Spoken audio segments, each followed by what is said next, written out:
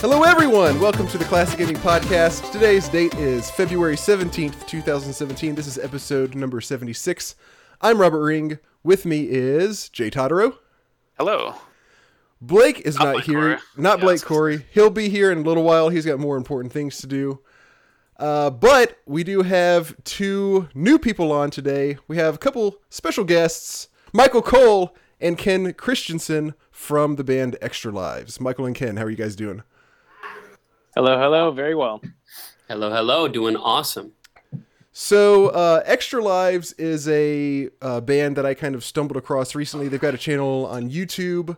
I think probably the easiest way to find you guys is to go to extralivesmusic.com and then go to the YouTube link from there. And Extra Lives, what they do is they basically just cover old video game music.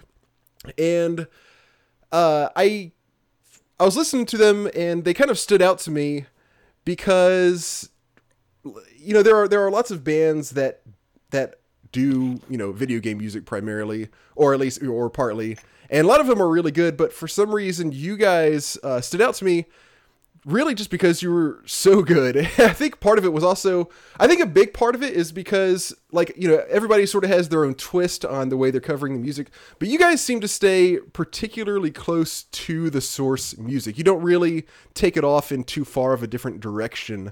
And to me, what sort of happens is it's the same kind of music, but it's a little bit more fleshed out because it's a full band performing the music, and it's not like, you know, an 8-bit track or, you know, a Nintendo 64 track or something like that. Although I do kind of catch a very subtle, maybe sort of jazzy spin on the music that you guys do. How would you describe? Do you think that's accurate, or what's your approach to this music when you cover a song like the Mario 2 theme song, for instance? Yeah, I mean, I think that you hit the nail on the head, because I think one of the things that's really unique about Extra Lives, given that there are so many cover bands out there doing really great covers of classic VGM, is that we make it almost a point of pride to stay really close to the source material. So, for example, you know, I'll depart for a second from Mario Brothers 2 because it's a very kind of jazzy honky tonk tune to begin with. But some of the tunes that we have videos for are performances of songs that are really fast, really, difficult to play on most of our instruments. Ken has it easy because he's a bass player. But the rest of us have our, you know, and the rest of us have our work cut out for us. And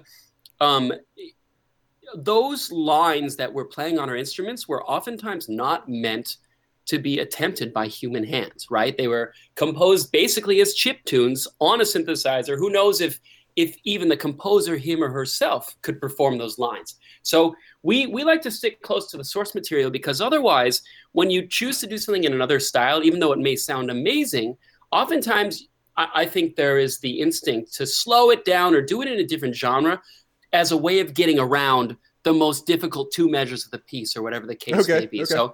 So I think you hit the nail on the head. And the only other thing that I would say is especially unique about Extra Lives is our performances are completely live. So we don't record one person at a time or, you know, do it in the studio. What you're hearing when you see one of our many videos is basically four guys sitting in a room, spontaneously creating the music as you see it and as you hear it. And I think that is fairly unique among the acts that are doing VGM nowadays. Okay, cool. Do you guys play other music? Like, how did you guys did y'all play other music and then decide to start doing covers of video games, or like, how did you guys get started on this?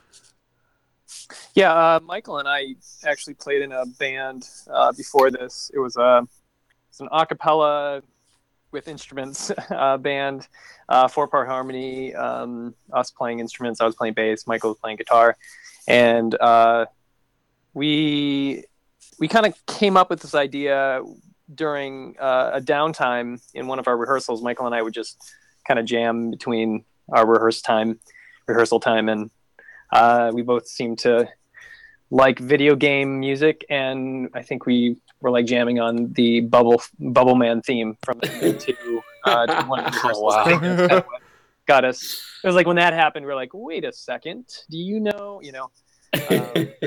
So yeah, Michael and I definitely have a history making music together. The other two guys we found through auditions. Well, the keyboard player through auditions with keyboardists here, and then he led us to the drummer. Do you guys feel like there's a little bit of jazz in y'all's song? Because that's the only kind of like there's I feel like I hear a little subtle little bit of jazz in some of you guys' stuff. Well, I think it might just come from. I mean, I think we're all trained musicians, and so maybe that's just like a side effect. Gotcha. I gotcha. Just Sure. being like a trained musician, but also, I think it kind of depends on the song. Like, Okay. like our Metroid song is our cover of Metroid is certainly not. I don't think jazzy, but I don't know. Maybe it was. Yeah, maybe not that one. Yeah. But some of them are, yeah, for sure. Yeah, I think just to kind of like piggyback on what Michael was saying, one thing is we don't rehearse like weeks in advance together. We just kind of like we rehearse on our own, and then we come together once a month and we record these songs. And it's always interesting to see what what Tim has brought for his keyboard patch and what he plays on top of what I'm playing. And so it's not, we try to honor definitely the feeling of the music, but there's never like, let's do this in the jazz mode or something, Gotcha. And I forgot to mention right off the bat when I was kind of explaining what you guys do. When you go and check out the Extra Lives YouTube page, I would recommend. You like that? You like that? I recommend. My three favorites are the Bubble Bobble theme, the Winter's White theme from Earthbound, and my number one favorite is the Dire Dire Docks and Jolly Roger Bay from Mario 64. Yeah. I could listen to pretty much those three. I could just have those on repeat all day. I'm trying not to kiss ass too much, but like especially those three songs really blew me away. So be sure to check those out whenever you get a chance for everybody who's listening. But what are y'all's favorite songs that you've covered so far? Oh boy. Yeah, that's tough. I gotta say, there really is something about the way that Bubble Bobble cover turned out. I mean, that's if our list that we're compiling of fan requests were a supermarket, Bubble Bobble would have been in the bargain bin. I mean, Okay. It's an NES tune that a lot of maybe younger gamers maybe had never heard of, and it's so simple, but boy. Something about playing that song, it just like brought out the inner beast in us. So I'd have to go with Bubble Bobble. That's a good one. That was recently we did one of our top threes on the podcast. Well, we've done our top three favorite soundtracks before, but then we decided to do that again and do like our next top three favorite soundtracks, and Bubble Bobble was on my list. So that's part of the reason why I was really excited to see it on you guys' channel. That's funny. I mean, the Bubble Bobble theme is it haunts me because I mix these songs, and so as you're mixing any material, it's like you have to listen to the song over and over and over. So, oh sure. I mean, yeah. I feel bad for my wife who she like works.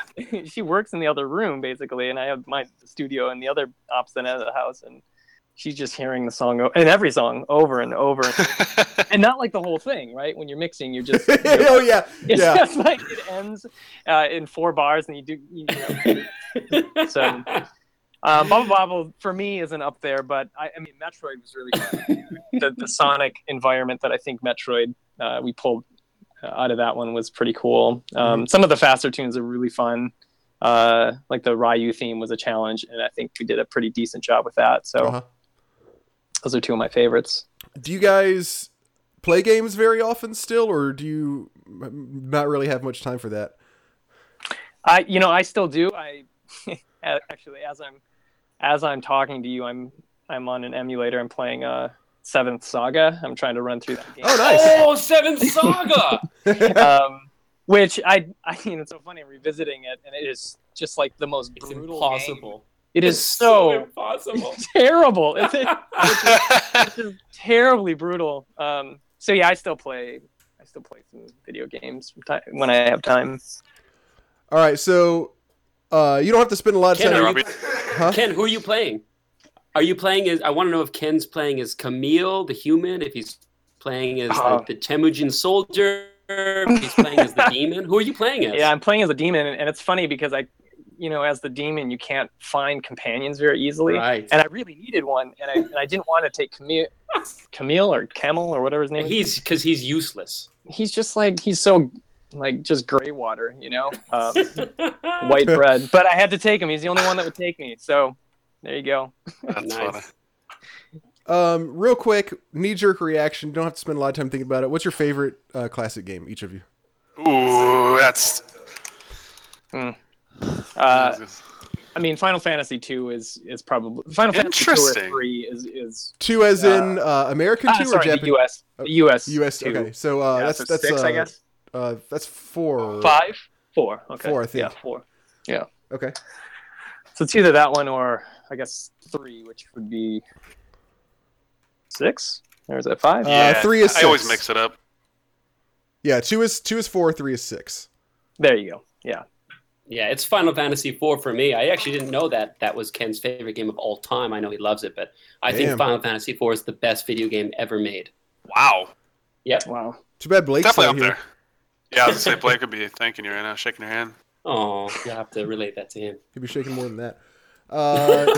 Jesus. Well, that's all. That's the only questions I have for you guys. We'll move on to news. First off, we have not played Diablo 2 yet. Jay Correct. hasn't even gotten Dude, the damn game. Tell me when to play. I said, you want to play Friday? And you were like, oh, I don't know. I don't have the game yet. Well, I could have gotten it if we were going to play tonight, but I had a feeling Blake couldn't do it anyway, so it didn't matter. Go ahead and get the damn game. Oh, I already have it. You said you didn't have it. Well, I have it now. Okay. What I want. All right. We have not played Diablo 2 like we promised we would eventually. We will get around to that hopefully soon. The only real news is that Netflix is coming out with the Castlevania series this year. I saw Oh, that. I didn't hear about this. Yeah, I don't really know what to make of it. It certainly sounds interesting. It's written by Warren Ellis, who is most well known for... He's a comic book author, primarily. I don't know a whole lot about his work specifically. But that kind of caught everybody off guard. But it seems like a lot of people are kind of skeptical as to whether this is actually going to happen. It seems like it actually is going to happen because it wasn't like, oh yeah, we just signed the rights for this. It was like, oh yeah, this is coming out this year. Oh, wow. So I really don't know what direction they're going to be taking this or anything, but I don't know. What do you guys think? Is it it seems like a really tough thing to pull off?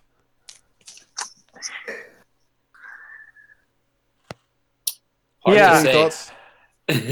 I'm really excited for it. Yeah, I'm just always concerned when they do things like this because, obviously we've seen a lot of hiccups and things where people get really excited about translates like this and it ends up being really, really bad.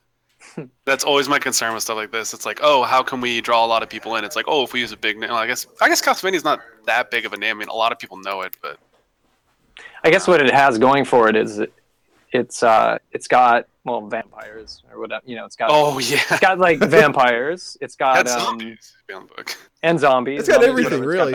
It's got all that. It's got like a royal bloodline and the drama that comes from that. So I guess maybe it's got a couple things Like that they can dramatize. I feel like they pretty much have to take this as a straight up like blood and guts action show. Like I think so. Yeah, they're definitely gonna put some story into it. But I'm like, Yeah. Well, yeah, they gotta. I feel like the story is probably just gonna have to be there to like have an excuse for the action, pretty much. Okay. Who knows? Maybe they can write it because I just don't see really. Yeah, it's got those things, but I don't see how that would turn out to be good as a TV show.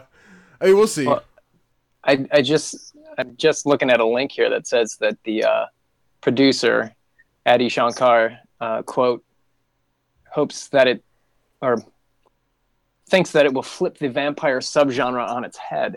Okay. So he's got high hopes. Maybe Dark he and satirical. wants to make it like manly again. Yeah, remember True Blood? Vampire porn. No, I don't remember that. I never. If they would have released it during that time, it probably would have a lot of traction. That show was. I've managed to avoid ridiculously pretty fun. much all that kind of stuff. I think the only vampire thing I've watched is like the old Bela Lugosi Dracula movies. Great films. But yeah, so that's happening. That'll be really interesting to see what happens.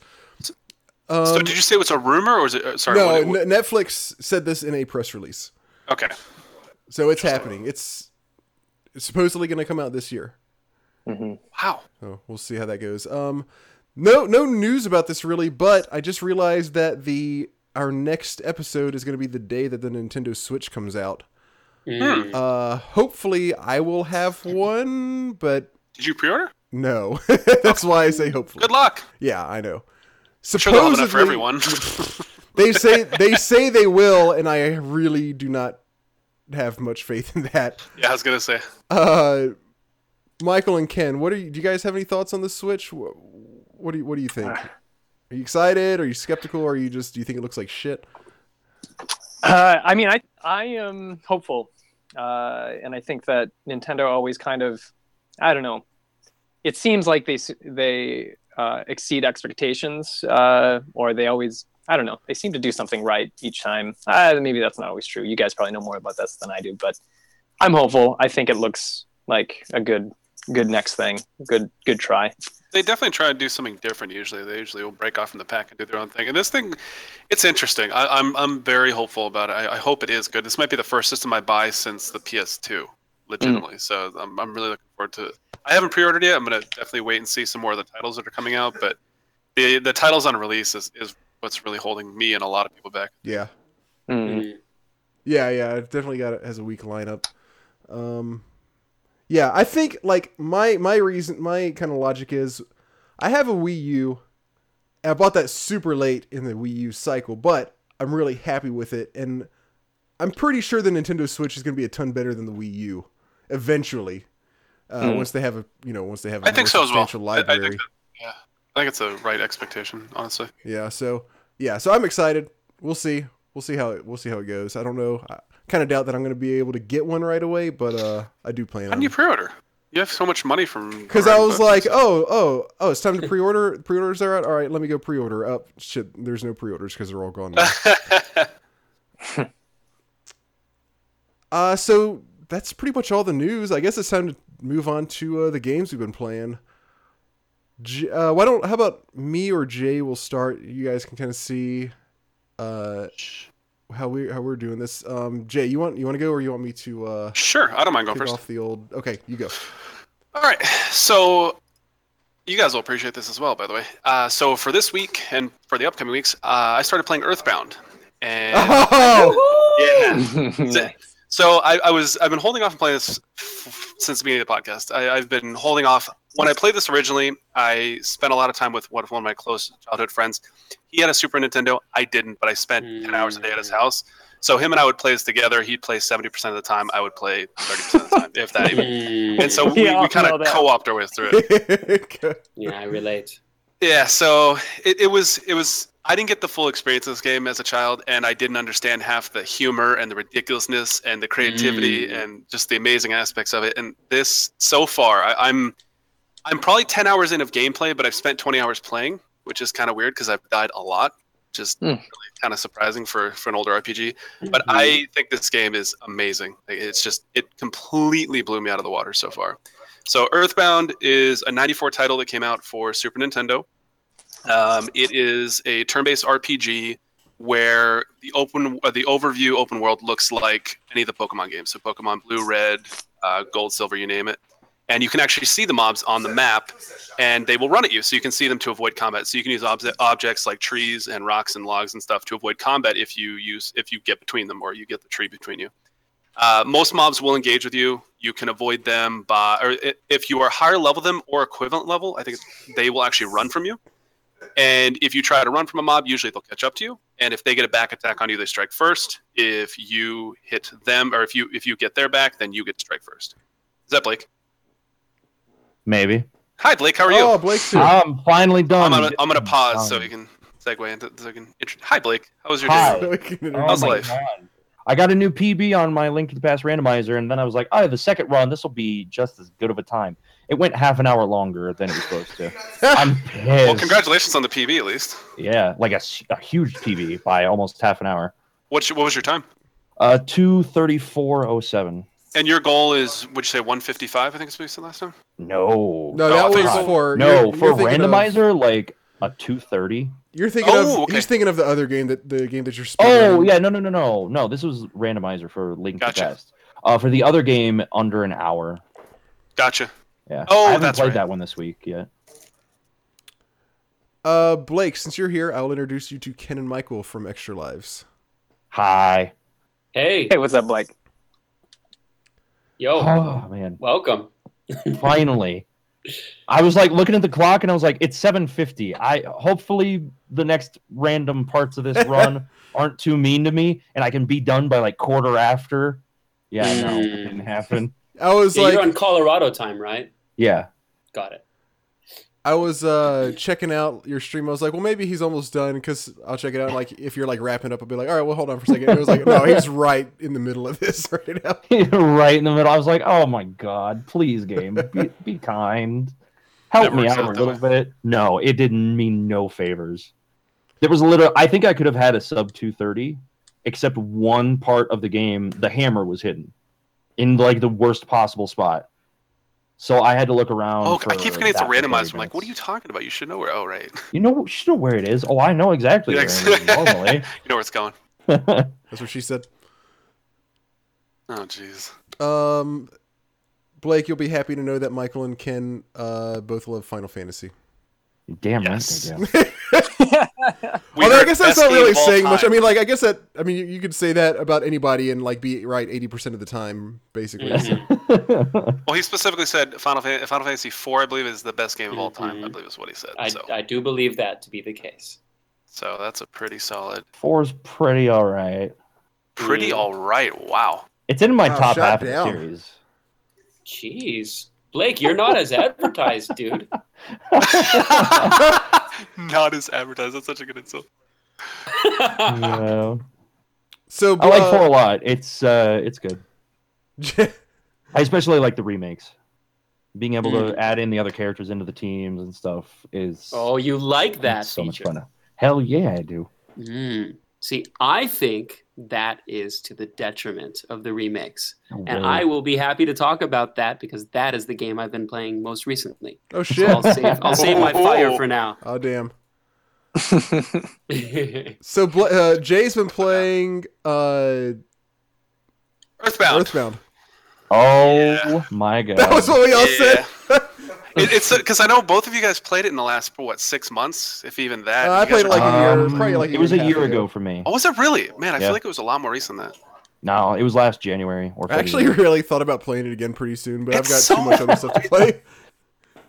It's so funny. So I'm going to kind of jump back into it. So one of the things that's so funny about it is when I look at old school RPGs, I look at them like, how could they have really made new aspects to the game to improve on? Like, it's their turn-based combat. What could they really do to make the combat more exciting, more interesting? And in Earthbound in particular, the things that are so enjoyable is the different mob types. The things that the mobs do are just so funny and just kind of quirky and humorous, and it's so random. Like the first monster I fought was a spiteful crow, and it's this crow wearing sunglasses, and I love the dialogue. And it steals your cookies. Yeah, it's like it steals your cookies. Yeah. Oh I forgot about that. Yeah, they do random things like it ponders life or something and skips a turn. It's like what? Right. And it's like it threatens you evilly. Your guts goes down by 1. It's like these really just funny things, and I was so blown away. First, I was like, I completely forgot about this. It was just like, this is so funny, and I was really excited to kind of see as the game so far. I'm pretty far in now. The different mobs that I've seen have just always been really interesting, and they've done really odd things. So the overall story, it's a standard RPG. You kind of get dropped right into it. What I found funny is I didn't realize you could actually name Ness something else. I thought his name was locked in as Ness. And so you choose his name, and then you choose the rest of the character's name. Then you choose your dog's name. Then you choose your favorite food, which I chose cake, of course. And then it's like, what's something you'd like to receive? And of course, I put a gift. And I was like, why are they asking me? They're like, are they actually going to incorporate this? It's very minor, but there's a couple times so far where it's like, you go back to your house, which is the very beginning of the game, and you talk to your mom. She's like, "Oh, you look terrible. Here's a piece of cake. Go to bed." Yeah. And I was like, "Oh, they incorporate it like that. That's pretty awesome." She's like, "Awesome! This game has cake." Yeah. Oh yeah. Cake is the best, right? I have very few complaints about the game so far. One of the things that I was a little bit weirded out by is how small your inventory space is. Your inventory, that is a frustration in that game. Yeah, especially for someone doing it blind. Right. So I do not remember anything about this game at all. I remember absolutely nothing. It's been way too long. So inventory space consists of key items that are used to progress through the game. Your armor, all of your equipment for your weapons and armor, items to use for like consumables for healing. To clarify, he means that even if you have these things equipped, they're taking up inventory space on your character. and there's 4 slots, I believe, if I remember off the top of my head, there's 4 slots. Yes. So that takes up 4 slots, and then you usually have 1 to 2 key items that are important. And then you get a bunch of random shit that you'll find throughout the game that you're kind of like, should I keep this? Like, this guy at one point was like, hey, do you want this ruler? It's 2 clams. And I was like, oh, cool, a ruler. Like, what am I going to do with this? And I tried to equip it, and you couldn't equip it. And then I used it in combat, and it's like, now Ness can measure things. And I was like, oh, this is a completely wasted item. I was so blown away. I was like, oh, okay. So I was like, I realized that there's all these random items you can find, and there's like this black market early on where you can buy these random items that do absolutely nothing other than take up your inventory space. Yeah, I think one of the characters there, one of the shops, sells nothing useful. Yeah, actually, I think I know who you're talking about. He sells like 6 or 7 items. I think one of them was good. It was like a copper bracers. So something that was really impressive so this is 94. Again, this is 94. So when you go to a shopkeep and you buy new armor, it's really cool because it tells you, hey, do you want to buy this item? Yes. Okay. Do you want to equip it now? Yes. Okay. So it tells you your armor went from 20 to 24. And then the shopkeep proceeds to ask you if you can buy your old item.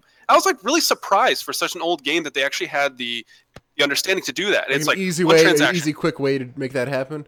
Yeah. It was great. And so the currency in the game is kind of interesting. So you don't get money for fighting, but you get credit, and you have a credit card. So you accumulate money, you accumulate your credit, or I guess it's credit on your card, and then you can go to any ATM in some of the local stores and you can withdraw money. And that's how you pretty much have currency throughout the game. And it's kind of cool. At times it's a little bit frustrating because one, I didn't know. I had no idea. So I was like, why am I not getting money from battles? Like, there was actually a time when I was struggling because I had no items. There was no more items on the map. I had no money, and everything was really expensive. And I had 35. I think you could start with $35. I was like, what am I supposed to do? Like, I was like struggling to level up, and I was leveling up just enough to be able to use my mana to heal myself. That's how much I was struggling early on. And then I eventually found my ATM card, and I'm like, oh, okay, so I can swipe this. And then I had like $2,000. And I was like, oh. So I was struggling with that. And then I couldn't figure out how to buy armor and items. I was like, walking around, like, there's no just armor shop. Like, Final Fantasies, you see the little sword and shield, and you're like, oh, there's an armor shop. I can go get some gear, and I'm set. Well, it's like these random drugstores and random things where you can just buy these items. And it doesn't tell you what the items exactly do. So you're like, oh, there's cloth robes, there's leather robes. Did you troll the shit out of yourself and buy a slingshot? I did. Oh my god! And a yo-yo. Yeah, I bought the yo-yo. The yo-yo. Ness uses yo-yo. It's got to be something special, and it's not. The bat is. I guess the bat and what was the other item you get early on that's really powerful? It's like the bat into something. I can't remember what I'm using. There's one bat that's like super powerful, but only hits like 10% of the time or something like that. Yeah, the gutsy bat. Yeah. Gutsy bat. You'll find that one later. You haven't found that yet. Don't use it. I might give it a shot. It has a really high hit or really high damage and crit rate, but it has very low accuracy. Hit chance? Okay. It's like 25%, I think. I might give it a shot. I don't know. Combat is pretty interesting. But so one of the other things when you're out in the open world, and like I said, you can see the mobs walking around, and you can avoid them if you want to. If you're higher level than them, they will run from you. And what's really interesting is I believe if you are one level higher or more than them and you engage them in combat, you don't actually go into combat. You just critically strike them and they die. And you get full experience for it, which is really interesting because it's actually early on, it's a ton of experience and it doesn't depreciate. So like a mob that gives 95 experience, well, let's say you level 2 or 3 times and then you can just walk up and one-shot them, you still get 95 experience, which is still quite a bit. And so you can level pretty quickly by doing that. Like you're talking about, like if you're high enough level above the other, like the bad guy, Like you don't even have if you're to strong fight enough, you can just one shot a target. Yeah, exactly. That's what I was assuming. Is if you can one shot them in combat, the system recognizes that and says, okay, and you just kill them outside. Mostly. There are times where you'll get into combat and then you'll take one swing and kill them, and you end the fight, and you're like, why did I have to fight them? Yeah. I've run that a couple times, and then I don't know what the algorithm for it is, but it's generally if you can one shot them before they get to attack you, then you instantly. That was my assumption. Like either like higher level or one shot was my assumption on that. Yeah. If more than one mob engage you, then obviously that doesn't come into effect because that'd be ridiculous. You would just AoE farm and get a whole bunch of levels. One of the other things that happens outside the open world is when you engage a mob, if there's a mob nearby who's stuck behind something, the game will, like, as you're entering the fight, the other mob will run around the tree and come in and join the fight. So it becomes a 2v1. And a lot of mobs so far that I've played against will summon other mobs too. So it can quickly become like a 4v1 and you can just get completely decimated. It is... I have died so many times. Like I've probably spent half the game dead because there's so many times when you just like you know the bugs in the cave, the ones that are like so small you can't even see them. I didn't know those were mobs, and I walked in and I engaged, and there was 4 of them, and I'm like, oh, what is this? And the game can go south so quickly, and it's almost frustrating, but not quite. And when you die, you get teleported back to your mom's house, and then you lose half your money, and you can go back and out. So, and like I said, you don't usually carry on money because you only withdraw money that you're going to spend. So dying is not the worst thing in the world, but I've died a lot, especially before I realized how to buy armor. How far are you now? Did you say? I'm probably at least 10 hours in. I've played probably 20 hours, but I've actually progressed about 10 of those 20 hours. How much? Like, what was the last thing that you did in the game? So let's see. What town are you in? So let me think for a second. I'm trying to remember. Let me see. I can pull it up here. I'm trying to remember the last thing I did. So I was playing really late last night. And I fell asleep while I was playing. Because I just got a Google Chrome, so I can stream it from my phone to my TV, so I can play on my phone on the go, and then when I get home, I can can stream it to my TV. Google Chrome is a web browser. I am. Oh, sorry, Chromecast. Yeah. I assumed that's what you meant. Yeah. I'm just about to get Paula, so I just got the key to get Paula out of the. Okay. Yeah. Early. Man, you were talking about all the little enemies you fought in the cave. I figured that if you were going to have a huge complaint about anything, it would have been the journey from Tucson over to the Blue Town right before you fight Carpenter. You talking about the zombies? No. The cave that led to the area where the bridge was out. That cave and that whole... Oh god, the mushrooms! Oh my god, that's so frustrating! Yeah, oh my god, the first time. So, oh god, there's these mushroom mobs, and when they hit you in combat, they have a chance to put a debuff on you that gives you a mushroom debuff. And when you're out of combat, your directional pad is completely just random. Yeah, and the worst part is it only lasts for about 30 steps. So it takes 15 seconds to get accustomed to the new button pad. You're like, okay, up is right, right is left, and it's like completely random. You get accustomed to it, then 15 steps later, it swaps again, and it's just it is so frustrating. But the interesting thing is, there's a person who's just on the other side of the cave that will actually buy the mushroom off your head for $50. So I was like, oh, I'm just gonna farm this for a while, and then I did it twice, and I got so frustrated by the random controls that I said, fuck it. So that actually brings up a little bit of a complaint. So through the cave, you go up to the pencil, and you're like, hey, there's this random pencil in the way. There's a pencil statue. You have to get through it. The triggers for that to progress really frustrating. Yeah, you have to go to the pencil, you have to talk to it, then you have to go back to town. You don't have to do it in this specific order, but then you have to go to town, talk to this inventor, give him money, and then he becomes your friend. He gives you a cell phone. Then you go back to the pencil. You talk to the pencil again. Then you have to come back to town. And when you're walking back to town, he calls you and says some stuff. It took me a while to figure that out. I actually had to look it up because I was getting. That's one of the worst parts of the game because it's like classic old school JRPG event flag stuff that does not make any sense. Yeah, and I was like, I thought you had to choose between the apple and the orange kit for the inventors, and I was like, I didn't realize you could pay off both of them. So. But so something else, I love the visualizations of the background during combat. It is so awesome. Each enemy has a unique background, and I don't even know how to describe them. They're kind of psychedelic for the most part.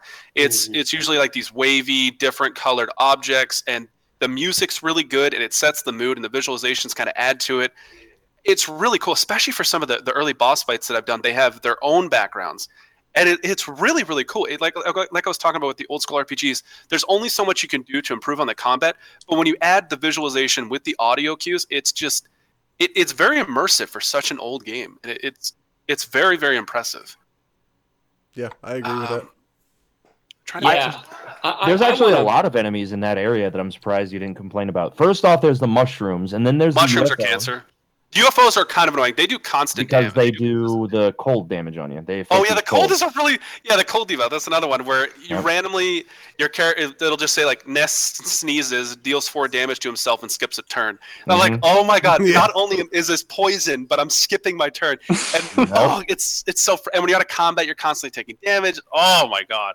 And then there's the territorial oaks. Those are so funny. Oh my god, I was going to mention that. Those things are terrifying. Those things are great. So you're walking through this forest, and at one point both of them were moving at the same direction. I was like, oh, the forest is moving with me. This is kind of visually impressive. Like, I wonder what this means. Like, I thought I had to like move them in a certain direction to continue or something, and then I stopped moving. And I was like, oh, they're still moving. And I was like, what are they doing? And they're freaking territorial oaks. They're trees. And the best part is when you get them low, they just ignite themselves, kill themselves, and hurt you. Yeah. Like, what?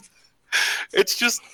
Like, I can't even imagine the creativity that went into this game for the different mobs. Like, even the gangsters. Like, you have the guy in the pogo stick, and you have the guy in the scooter and the skateboard, and they do these really bizarre attacks and say they these thrash their skateboard at you. They thrash their skateboard at you. Like, what? It's just ridiculous. And it's so enjoyable. Every new mob that I encounter, I'm excited to see what dialogue they're gonna have or what random ability they're gonna do, and it's a very, very enjoyable game. I'm excited to play through the rest of it. It's been way too long. I can't wait. I can't wait to hear what you think of Mr. Saturn.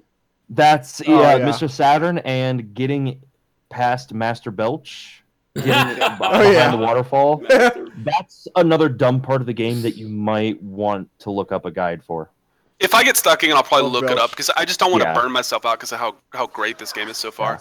The story is very almost adult at times. Like, you know how the bee kind of tells you, like, hey, you're sort of destined, obviously, old school RPG, you're destined to save the world. But then he's like, and by the way, animals are going to be really aggressive, and all the humans, or like all the weak humans are going to be very aggressive with you. And it's like, wow, like that's such a bizarre statement to make. Like, you know, all these humans, and it's mostly humans that are in your town that suddenly become aggressive towards you. And it's like, I feel like the story is very sort of adult in regards to them. The game in general it's kind of Pixar in that kids can definitely appreciate it, but there's more to it when you're older and you know more things. Yeah, I agree. Actually, Jay, I have to say, man, my heart is soaring hearing you talk about this game. I'm glad. Because it was one of the seminal games of my childhood, you know, and like, first of all, I mean, you mentioned the music. Like, you know, I studied jazz in college, and I have to say, my earliest taste of kind of free jazz came from the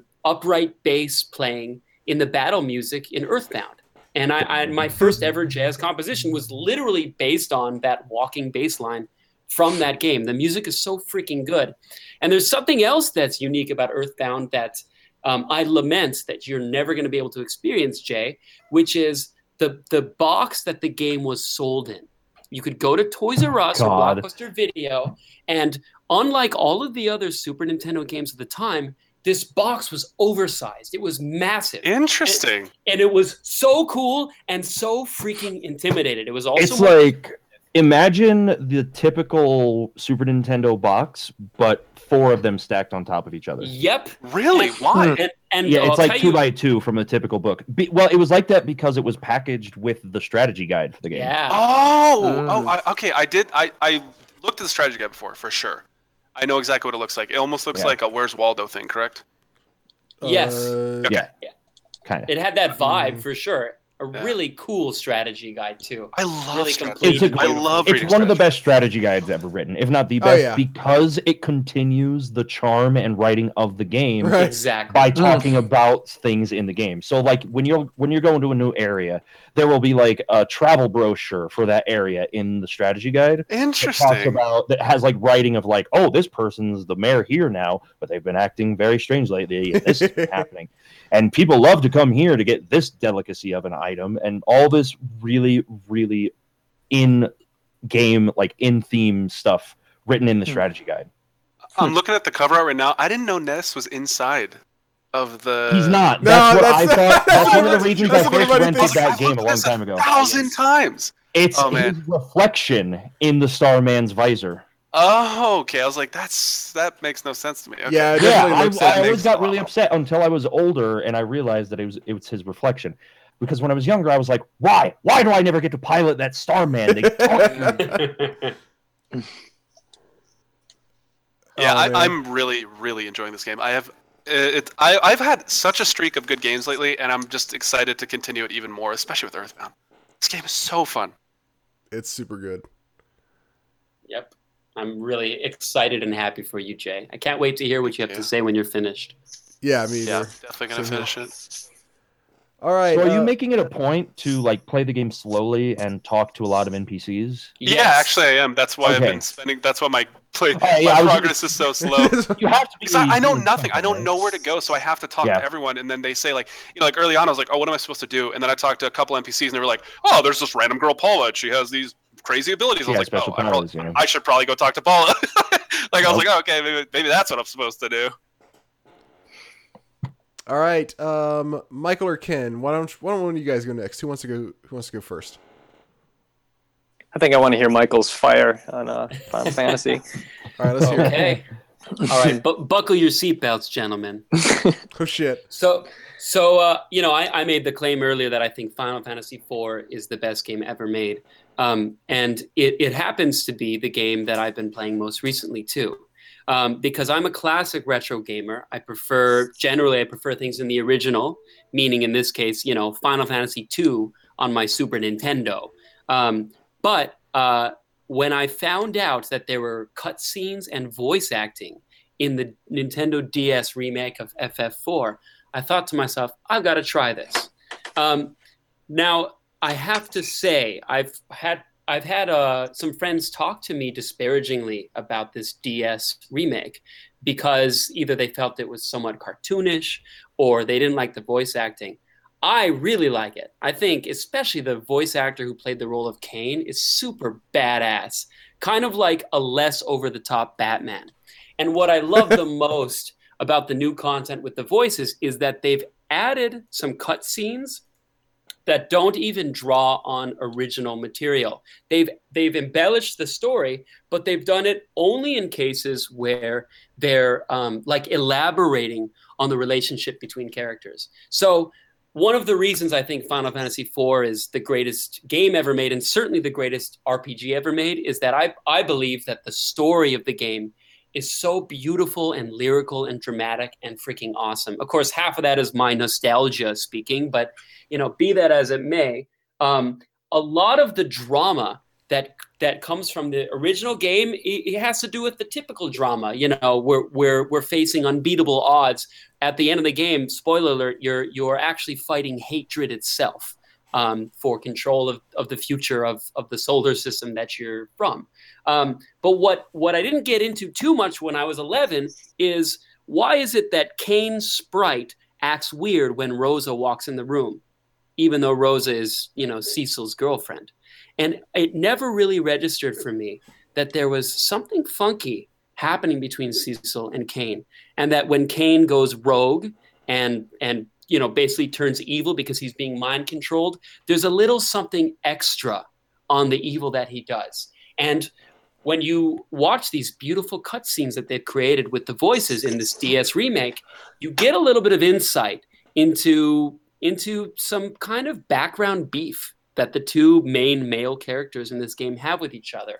And as someone who loves to see the classic games that I'm fond of be given new life, it really fills me with joy to experience the game that way.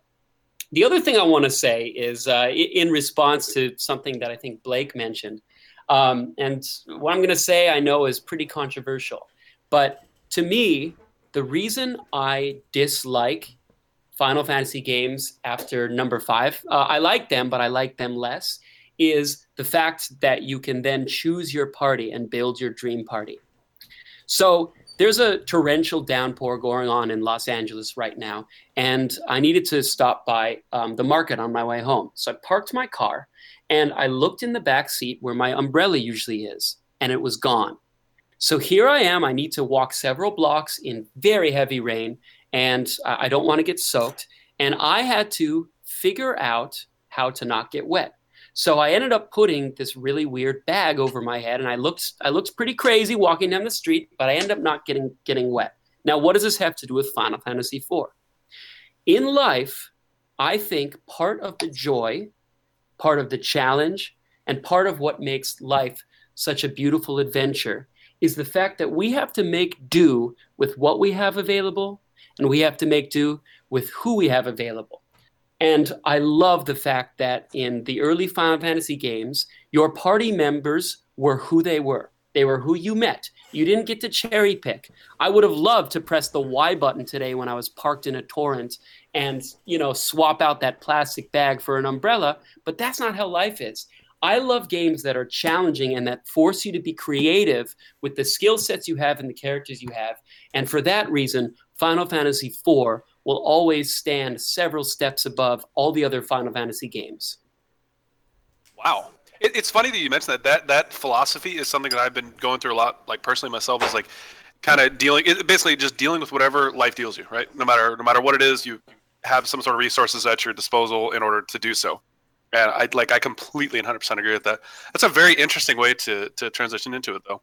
Yeah, I love it, man. I mean, I could go on for 7 hours about that game, but bottom line is I freaking love it. Well, it probably wouldn't be our longest episode if you did, because we've had some. You're not wrong. Yeah, we've done worse. You probably do that. We'll still end up under par.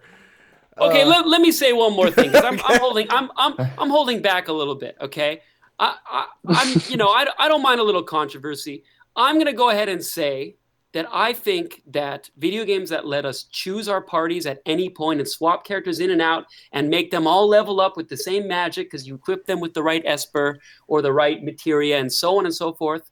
I'm going to go ahead and say that those gamers are being coddled because video games aren't meant to be super easy and all characters are basically Final the Fantasy freaking IV same. is easier than most of the recent Final Fantasies. Oh, yeah? You mean It's a ridiculously easy game if you know what you're doing. When you say recent Final Fantasies, you're talking about like what? Like Final anything Fantasy after it. 14 Final and Fantasy stuff V like is that? harder. 15 was probably harder. 13 was hard for bad reasons. It was hard for me. I was about to say, wait a minute. 13 is hard for all of the bad reasons. Like the thing is, it's not the whole game is crafted around having specific parties at specific times. Like it's designed so that you have the right tools to accomplish these things. It gives you the tools and then gives you challenges that are meant to be met by those same tools. I don't know why that's so hard to say, but it was. It's very interesting, actually.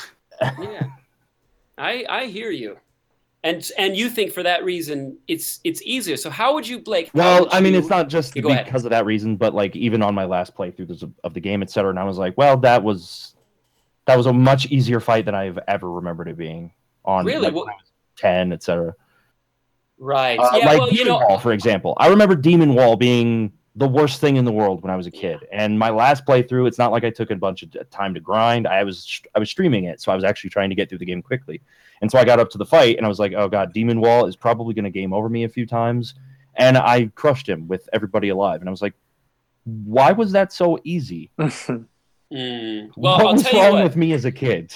Well, you know what, Blake? I'll speak to that because you do make a good point in this sense. Like the experience playing that game is different now than it was, when we were 8, 9, 10, 11, 12. And I think that certainly my strong feelings about the game are colored by that experience. When I first played the game, I didn't want to fight every single freaking battle. I found it boring as a 9-year-old to grind in the Sylvan Cave. I wanted to just run as much as I possibly could. And consequently, when I got to pretty much every boss, I was woefully underleveled. And every boss fight was a fight to the death. I'll never forget standing around in the what was the laundry room where I had my Super Nintendo set up when I was growing up, and jumping up and down. I was fighting the 3 sisters in the Tower of Zot, and I had no idea how to use walls to beat them, and it was a fight to death. I was jumping up and down. I was eating eating Whoppers nonstop, the candy, not the Burger King burger. And I was hopped up on, you know, I thought that I was like, actually pictured I the thought that burgers was. at first, and I was Yeah, so like, did I. I was like, "Are are you you diabetic? 500 pounds now?" I Wait, thought you were wait. saying that the Whopper. I thought you were saying Whoppers was an in-game item that you had to eat for like health or something. maybe an Earthbound if you. Yeah. You This know? is true. There's a lot of good In items. Earthbound, it's probably a bad guy. All I'm saying is the experience of standing in your pajamas and your sock feet, jumping up and down at 12:30 a.m., trying not to wake mom up, and finally when you've got one character still alive and and he's within 10 hit points of being completely gone and your party being demolished and you having to start all the way back and you somehow overcome odds to defeat the last sister, you win the battle. There's nothing like that feeling. And nowadays, now that I talk to every NPC and go to every side quest and so on and so forth, I'm always a little overbuffed when I get to every challenging part of the game. And that, I have to admit, like, I understand that too. Like, it's definitely a lot easier this time around because I don't shy away from fights. Yeah, like I always wonder, like, why did I find it so hard as a kid? Because I don't remember running away from a lot of the random fights. Because I feel like as a kid, I would be like, oh god, that last fight was so hard. I need to be prepared for the next one. I need to be fighting whatever enemies come at me. And Did you? I remember that game? mindset, so I don't know. I'm curious, Blake. Did you rent the game or did you own the game when you were little? I think 4 was one that my cousin and I rented multiple times. And then we'd have to start over from scratch if someone deleted our save. The worst thing in the world.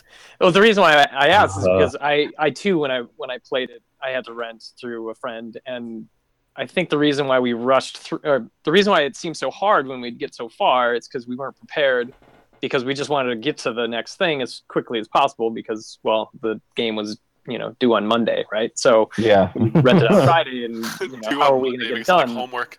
Yeah, exactly. To a degree, yeah. So I think that I don't know. Another thing is this nostalgia that comes into playing these games. Like I wonder how much. Like, for instance, I'm playing Seventh Saga right now, and I remember the game. Oh God. Yeah, I remember the game being I'm sorry. fun when I was little because I was maybe wowed by the way the battle sequence happens, and just that it was an alternative to Final Fantasy in a different way, and that you choose your characters and whatever. But now that I'm playing it, I'm like, wow, there's so many mechanics in this game that are terrible, absolutely terrible. Like I don't know how it would. How many hours have you had to spend grinding already? That the word is grind, right? And I'm no stranger to grinding. Even in games that you play today, like there are some games that are new now. That you grind, and it's just like, why am I still grinding at this game? But this game, Seventh Saga, it's like you grind for no reason. You grind because so you have to, or you don't get to win. It's so like brutal. Even the first boss in that castle, if you don't go through that castle 2 or 3 times, just fighting every random mob you find, he's probably going to kill you unless you get really good RNG on his pattern. Yep. I mean, I don't think that's I mean, I appreciate games being difficult and being an older person and having played games from, say, the original Nintendo and back before that, the Atari games were not as at least some games weren't as easy to just kind of walk through as games are now. But I mean, Seven Saga is one of those games that just kind of like it's poorly, and I think it's the thing. It fell into the old RPG idea of difficulty of well, let's make them level up some more so that they even stand a chance in the fight. Yeah, I had read somewhere that it was, I guess it was not a port, but it was. The game was different depending on what environment or what region or location you bought the game. I don't know if you guys know anything about this, but Seventh Saga. I don't remember that with that one. Okay, but brutal game. Because the same was true of Final Fantasy IV. As a matter of fact, we actually got the easy type while Japan had the hard type. I've played through the hard type as well, and I think that was the time that I was like, this game is still not as hard as I expected it to be. But hey, they referenced porno mags in that version, so that was cool. That's all that matters. That's all that matters. It's true. That's all that matters. That's a good point. So let's go ahead and I guess we'll go on to Ken. So is your game for the episode? Is it Seventh Saga? I mean, I have been playing that. I've also been playing the original. I don't know if it's the original SimCity for Super Nintendo. Oh, nice. Oh, wow. Trying to get the unreachable Megalopolis. Wow. Just playing it standard. It's also not a very easy game to get to that point. In fact, I think it might even be impossible. I don't know if anyone's actually ever done it without I guess there's some hacks and some cheats that you can do. But yeah, there's like an infinite money cheat code on that one. These games are so fun. I love SimCity. Man, I love the interface though, and Yeah. just how kind of simple it was. Right, the zones that you would be able to construct are very simple. It's just like the 3 zones. You have railroad or street. You got police station, fire station, seaport, airport, 2 types of power plants, and that's pretty much it, I think, right? And then power lines and parks.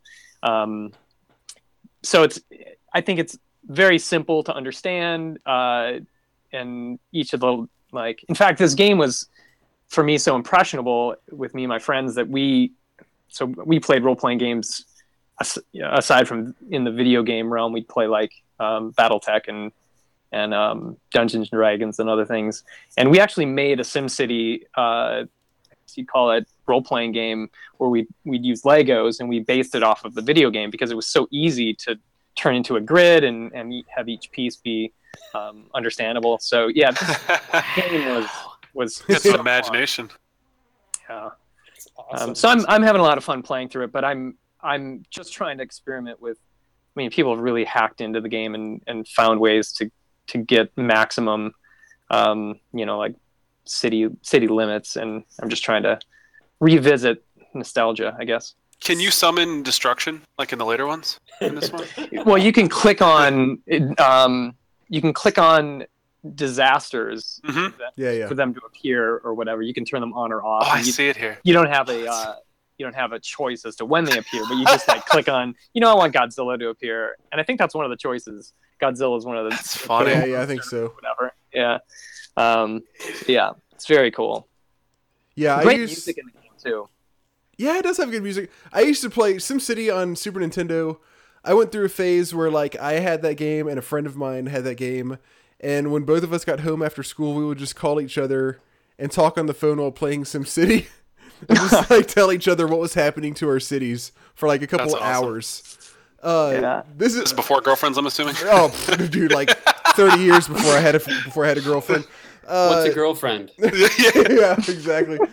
I'm pretty sure, Jay and Blake, that I've told this to you. I'm pretty sure I've said this on the podcast before, but Ken and Michael might find this amusing. So when I was young, I was not allowed to buy SimCity, and I was like, that was my reaction. Yeah, that was my I could not buy SimCity because I wanted this game so bad. Obviously, I had read about it in the all the magazines and everything. I was like, oh, this is so much fun. I want to buy it. And every time we went to the video game store, I'd be like, all right, Dad, I want to buy SimCity. And he would not let me buy it because he was 100% convinced that it was actual city planning software. And it wasn't actually a game. And every time he would just say, no, Rob, that's not a game. And I'm like, yes, it is. He's like, and he would go check it out again. He look at it, he's like, no, this is for work. This is for work stuff. You don't want this. And then finally one day when my friends got the game and I played it over at his house, and that was enough proof. I was like, Dad, I played this at my friend Denny's house. This is actually a video game. Can I please get it now? And next time we were at the store, he was still not really convinced, but he was like, okay, I guess. Finally got to play. He just loved you, man. That's all it was. Right. Yeah. He knew. He knew how precious time was. Yeah, right. That was good. It's funny because I remember when I was 7 or 8 at the software store, there was this software program called Quicken Books that looked really fun, and it was just it was Oh, man. software. And I used to beg can we buy this game? And they would say no. It really hurt. What about that looked like a fun game? Did you look at the back of the box, or did you only look at the cover? The cover was a really beautiful shade of green. Okay. So there you go. Well, I can't say anything because I used to play with this program we had, this DOS program called Banner Mania, and all it was you were like, you could print out like huge ass banners, and it was like I was thinking like a hospital game or something. No. It was like for making banners with, and it would print out like a 20-page long banner on your dot matrix printer. And I used to like actually play with that, like make out the coolest banners I could think of and print them off and like hang them up in my room and stuff.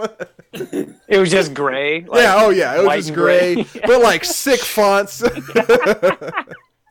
That's hilarious. Yeah, it was fun. Did you guys ever play the there was a SimCity, I think it was SimCity, I want to say 2000 for the PC. Did you guys ever play that? Yeah, that was Sim my favorite. 2000? That was Oh, my yeah. favorite. Oh, one. Sim 2000, yeah. That was a great... Yes, I tried to it find was. a good ROM for that, and I couldn't find it. Was it just because Really? it's PC and I should be able to find one, right? They have it. They have I it would on. assume so, yeah. You can buy it on GOG. Yeah, I was gonna say GOG or Steam probably has it for less than $5. I don't think Steam. I'm not sure if Steam does, but GOG does. It's like $5 or $6. Yeah, I love that. I love the way that game was laid out, and it was sort of three-dimensional instead of the... Yeah, instead of just like strictly top down. Yeah. Yeah. Yeah, that was my favorite SimCity. Me too, actually. That's funny. Growing up. Oh, It's a really good one. It's just- so good. You could make your own maps, and it was really fun to do so, like making the different levels of land and landforms. Very cool. Oh yeah. That game. The first time I played it was at the same friend's house, and like he went to bed, and I stayed up literally all night long and did not even go to sleep just because I was playing SimCity all night long, or SimCity 2000 all night long. Yeah, that was a really good one. Yeah. Blake, you want next, or you want me to go first? I don't have one, which is good because we've got extra people on. Okay. I'm still waiting for us to do Diablo 2. Yeah, I we were thought talking about gonna do it that. this week. We were talking about that earlier. We'll set a date tonight to do it. I don't care when. Just let me know. Sounds good. Okay. Tomorrow night I definitely cannot do that. Okay. When you guys play, do you guys play like at the same time or something, or is this like? Yeah, we've got like a contest. Well, we're going to have a contest. What's that stake? I don't remember. Like, Oh, dude, are you kidding me? You're not allowed to be involved. Secret of Evermore strategy guide. Oh yeah, somebody's gonna. Oh. One of our listeners said he'll send one of us the Secret of Evermore strategy guide. Well, he said he'll send Jay. He said he's gonna send He Jay. said- So what are we Well, doing? no, he like, said he was going to send it to one of us. Yeah, Jay. That's what he said. Yeah, Everybody- no. Wow. and so is it who dies Secret of first? Evermore. Doesn't get it. Yeah, whoever survives longest gets it. And if I lose, and I don't want it, so like if I lose first, then I have to play Kingdom Hearts for a couple hours or something like that. Oh, boy. I actually, that's kind of a punishment for us, Blake. I feel like. And our Yeah, listeners. that's a good point. Yeah, you Everyone's guys, like, Robert can't lose. Robert can't lose. you guys don't really want this, do you? I mean, I might as well just No, skip it. not really. Honestly, I'm kind of scared. All right, That was the well, longest episode ever. mine's gonna be pretty quick.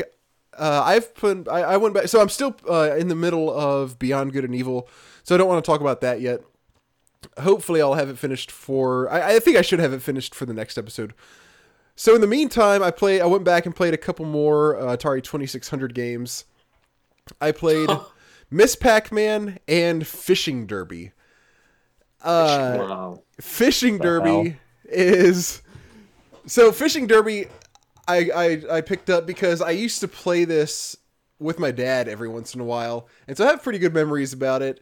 And it's probably... Well, I guess, I don't know, that's hard to say. They're all the Atari games are really simple. This one is also really, really simple. But I actually had more fun with it than I did with most of the other Atari games that I played whenever it was I played them last, like a month or, like, I guess about a month ago. Even though, like, it's an incredibly basic game.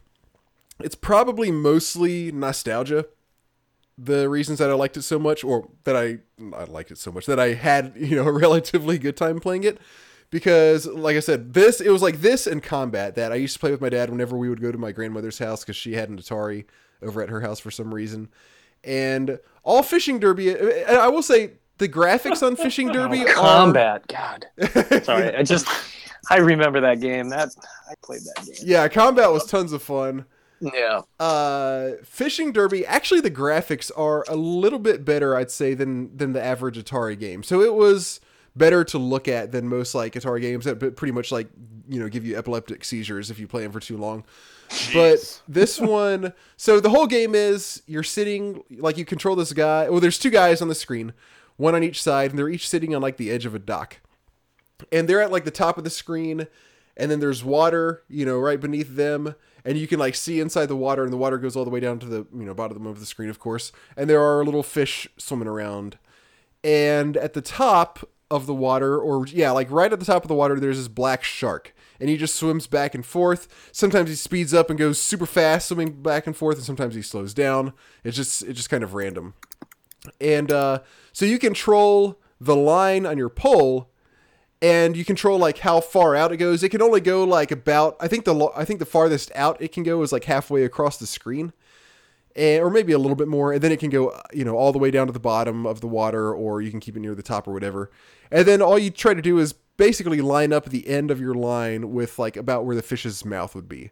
And they don't seem to always bite it if you get it, perfectly lined up with your mouth. That part also seems to be a little bit random.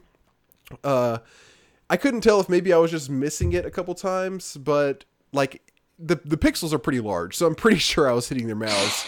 And so like I think it's just random whether they bite it or not.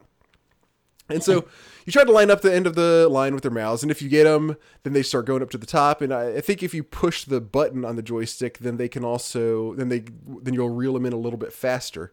And then, of course, when you get up to the top, then you have to kind of avoid the shark that's floating around at the top. If they touch the shark, even if they just touch his tail, then the shark eats them, and you don't get any points for them.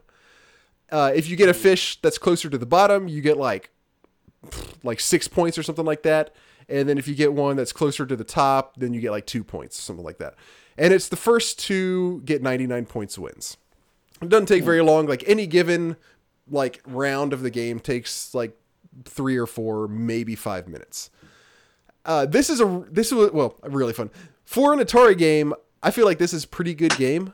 The problem is like when you're playing against you can play, against the AI, or you can play 2-player, of course. If you play against the AI, then the other fisherman is like a god tier fisherman. There's no way to beat this guy. There's no difficulty settings? No, well, I don't think so. That's a good question because on the Atari, the difficulty is like a switch on the console itself. I didn't try switching that back and forth to see if that made a difference. But like I could not, like I played it probably 10 times and I could not beat the other fisherman on this game. Like he just reels fish in nonstop. There's nothing you can do about it. And then like you'll be reeling them in, and then like the fish won't be biting, and then you'll finally catch one, and then the shark will eat him instead. Like I got pretty close a couple times, but like I was never able to actually beat the other guy. But overall, like I did kind of have fun with it. Again, most of that was probably nostalgia, but it does look a little bit better than most Atari games, so that's good also. And since it was pretty challenging, that it also had that going for it as well. Then yeah. This leaves me still with a burning question that's been kind of eating away at me for about 5 minutes. Yeah. Oh, here it comes. What's this? Why did your grandma have an Atari? I have no idea. My grandma had one. I've wondered that myself. Yeah. My grandma has a VCR still. That's the latest technology she's got. Yeah, that's when I was playing Atari over at my grandma's house. I don't know who got it for, why it was there. Same here. It was technically my mom's or what the story was, but yeah. That's funny. Yeah, I don't know if she had it like just so like the grandkids could play it when we came over, or if like I don't know. I have no clue. All I knew was there was one over there, and I would pull out all the games, and ET sucks. So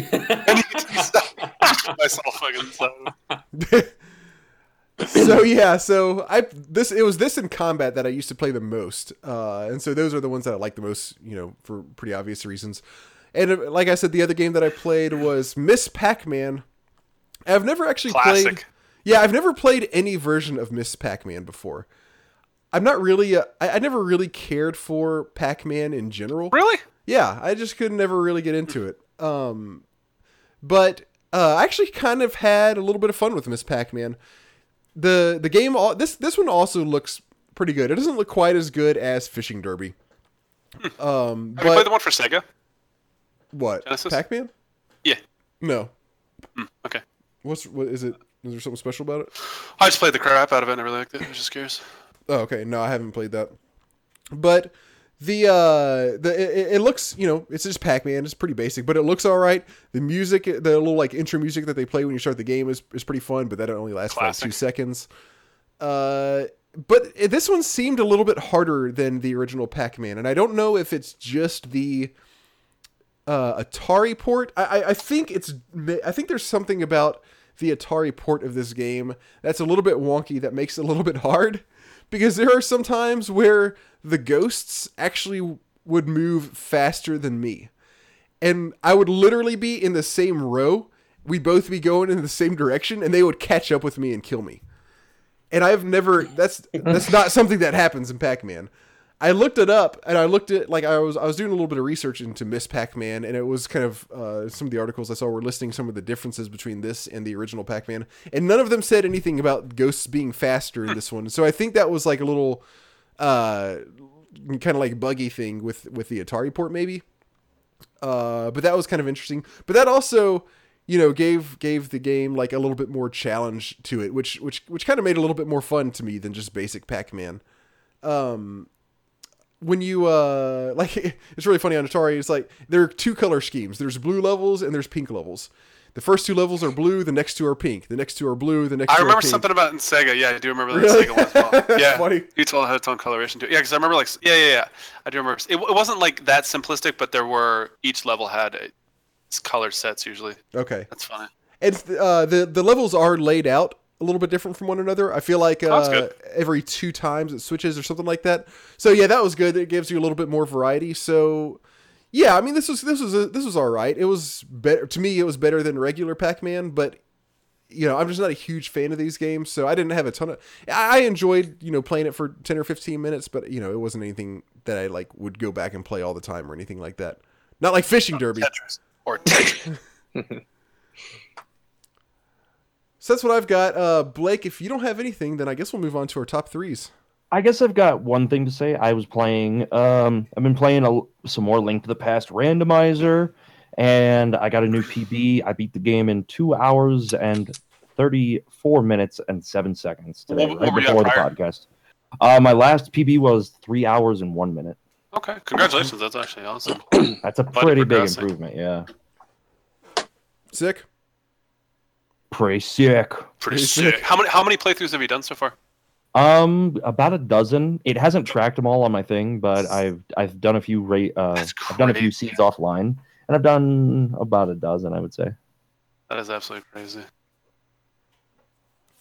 Right now, it's a lot of fun. I'm finally getting like more nuanced in, I have this item, so now I can go do this if I need to, and that's probably what the game is expecting of me.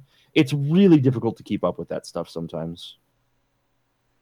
And I'm getting better at it slowly. That's the biggest thing with randomizer. That and not getting a seed where you go into 3 different dungeons and none of the treasures in there allow you to finish that dungeon or any other dungeon or anything good. That's fun. Sounds fun. Right now, I'm drinking a beer that costs $30. Holy! Cool. Why? Is it the size of your body? I was gonna say, it is 22 ounces, but my birthday is Sunday, and so my wife went to the grocery store and said, like, what's a really good beer? And this guy was like, oh, this one's awesome. It's like $30. Really good. It's expensive. It's not really good. It's expensive. She was like, gave her the business. Give me that one. Is it good? Yeah, it is. It is really good. I don't know if it's $30 good, but it's really good. Yeah, I doubt that. $30 could get you like 80 Costco beers. So just saying, Costco beers are the Shop best. Smart. Shop S-Mart. Costco beers are so funny because whenever I go to parties where people have them, they could just like throw them against the wall and shit because they just don't care because they're worth like 30 cents a piece. Wait, is it actually Costco brand beer? It's some chibi brand, but like Costco. I think Costco and like Sam's Club have it. What's it called? Do you know what it's called? It's Kirkland. It's a Kirkland one, so it's like Kirkland light beer or something. But it's like you can get like a rack of it for like 120 pennies or something ridiculous. Like it's just so cheap. That sounds disgusting. Hey, by the way, something I noticed, just a segue or a side note on Earthbound. Did you know that like you get hit really hard and your HP is like scrolling down. Do you know if you finish the fight before that hits 0, you still stay alive? Oh, that's How cool That's one of the things I talked about. What like every great time I talked about mechanic! Earthbound Jay, on the podcast. Dude, listen, all right, you know what? That turns into like a really important mechanic later on. Listen here, spoilers. Listen here, for once, because I've talked about that on the podcast a half dozen times. It's one of my favorite things about the game, and something that I'm shocked. Also, you should have noticed. Don't use in their combat system. You should have noticed that when you fought the trees, also, because when they die and they do the explosion thing, they hit you for like 300 points, and you only have like. I wondered about that. Yeah, it's 260. Yeah, I wondered about that. I thought they were dealing that to themselves, and it was just like a percentage of it hit me. No, they're blowing up at you, but when the fight ends right after, you're fine. Your HP stops scrolling. That's interesting. And then you get the 1 HP sometimes thing too, which is funny. Yeah, where you guts through. Mm-hmm. Oh yeah. All right. When you guys play these retro games, do you typically just try to do it without? I heard like a guide or something, like a walkthrough. Do you just kind of try to play the game as, I guess, honestly as possible, or does it? Yeah, it depends. Yeah. For a lot of the games, for me, I've played them before, and the ones that I haven't had to look up too many guides. If I get stuck for a while in some game, I will look up a guide, but otherwise, I'll pass on it. Mm-hmm. Yeah, same here. Blind. Same with me. Like I'll do as much as I can without it, and if I get really stuck and I'm just like, usually for me, it's the point where if I'm not having fun anymore, then I'll pull out a guide to get me past whatever. Yeah, yeah, because I just don't want to. Yeah, you don't want to get burned out on something. Like that's exactly right. Yeah, agreed. All right, so top threes this week. This episode is top 3 characters we would like to add to Super Smash Brothers. There's too many. I've got 4 or 5 good ones, but I'm happy with my top 3. I could have even more honorable mentions. I'm actually looking through a few more lists right now and being like, what about that game? What about that game? You're the king of honorable mentions. Just saying. I really am, dude. I can't stop. You are. That's true. Can't stop, won't stop. I think you're going to be... No, you can't. You won't. You don't stop. Why don't we... All right, I'm just going to go in the order of where I'm seeing our names... in Discord. In Discord. So... Okay. So guys, the way Ken and Michael, the way we do this is we'll each name our top 3, and we'll go through that, and then we'll start back over, and then whoever goes first, that person will name their number 2, and we'll go that way. So Ken, we'll start with you. What's your number 3 top character that you would like to see in a Super Smash Brothers game? So my number 3 is Earthbound Jim. Oh, Robert, that's a good one. That's awesome. That is good. He's got a lot I'd of like abilities. to summarize my response to this by saying, "Fuck that game." I don't know what unique attack would he have playing it than Earthworm Jim. Those games are frustration through and through. But they're really pretty. I don't remember playing that game that much, but I do remember the Jim having a lot of like really interesting. He'd be great in Smash for sure. Yeah, right. But Earthworm Jim, the game itself. The main thing I remember from it is when he gets hit, he goes, "Ow! Ow!" You didn't sound Southern enough for that, Robert. No, it's not Southern. Ow! It's like New Jersey or something like that. I don't know. Well, a little bit, yeah. That's South. That's in the South. New Jersey. What? Excuse me? You heard me. Okay. It counts. It's south of Canada. It's like all right. Oh, okay. Good point. Jay, let's go on. Number 3. Number 3. Actually, you know what's funny? I meant to Google these to make sure that none of these were in any of the Super Smash Brothers, but I'll just say it. I was thinking Boo or King Boo from any of the Super Mario games. Yeah, I was thinking like just for like some of the abilities. 2 of the characters that I have on here, I think it'd be interesting if they were sort of 2D and they had abilities where they could turn sideways to avoid getting hit. Or like Boo, I think it'd be interesting if Boo like moved faster when he was running towards people, kind of like how he does in the Mario games. I think there's like a lot of really cool stuff you could do with a Boo type character. But if you were Boo, if anybody was facing you and fighting you, then you couldn't do anything about it. Exactly. Dun dun dun. Oh, got me there. Okay, Michael, you're next. I'm going to go with Rydia from Final Fantasy IV. I don't want to sound like a broken record, but it's got to be Rydia. Awesome. You know, I mean, it's obvious what her short attack would be. It's obvious that, you know, she'd She'd have the ability to summon creatures for some of her more powerful attacks, and even for help getting back up on the ledge. Just summon Leviathan to, shoot a big spume of water right up there. That's a little graphic. Yeah, cool. I'm done with that. Pass. All right. For my number 3, I'm going to go with Purple Tentacle from Day of the Tentacle. Oh, interesting. I was like, I love it. I gotta have a point and click character because that's my thing is the point and click games. I was like, who? Okay, Purple Tentacle. Yeah, that's good because he looks cool. He's got a gun. He's a bad guy. He hops around. Okay, I figure that's a solid addition to Super Smash Brothers. Great. Blake. Let's see here. Oh God, this is a really tough list. I'm gonna put this one at number 3. Let's do Chrono from Chrono Trigger as number 3. Okay. I've been on a big Chrono kick lately because it's a great game, and when I was talking about doing a Final Fantasy 15 style world with Chrono Trigger characters instead, the idea is just so fun that just thinking about Chrono in a more action oriented game totally does it for me. Luminaire would be his Super Smash when you get the Smash Ball. You've got all sorts of different attacks. Lightning too. All of his specials. You could put every single one of them in the game. He's got a katana. God knows Smash Brothers needs more swords in it, doesn't it? Right. Yeah. Roy, Marth, Link. Toon Link. Oh yeah. Ganondorf, sort of, at least with his taunt he used to. I don't know if he still does. Yeah, it's a good idea. Oh, Meta Knight. All right. Meta Knight. All right. So number 2, back to you, Ken. Number 2 is A Boy and His Blob. Oh, I've never played that game. Mentions. I really thought about that one. Yeah, I think how the playstyle would be. Well, I think I don't know how many. I haven't played all of the Smash Brothers, but are there a lot of characters that are duos? I know, like Ice Climber. Ice Climber. There's Pokemon Trainer. There's plenty. Ice Climber. Yeah. It could.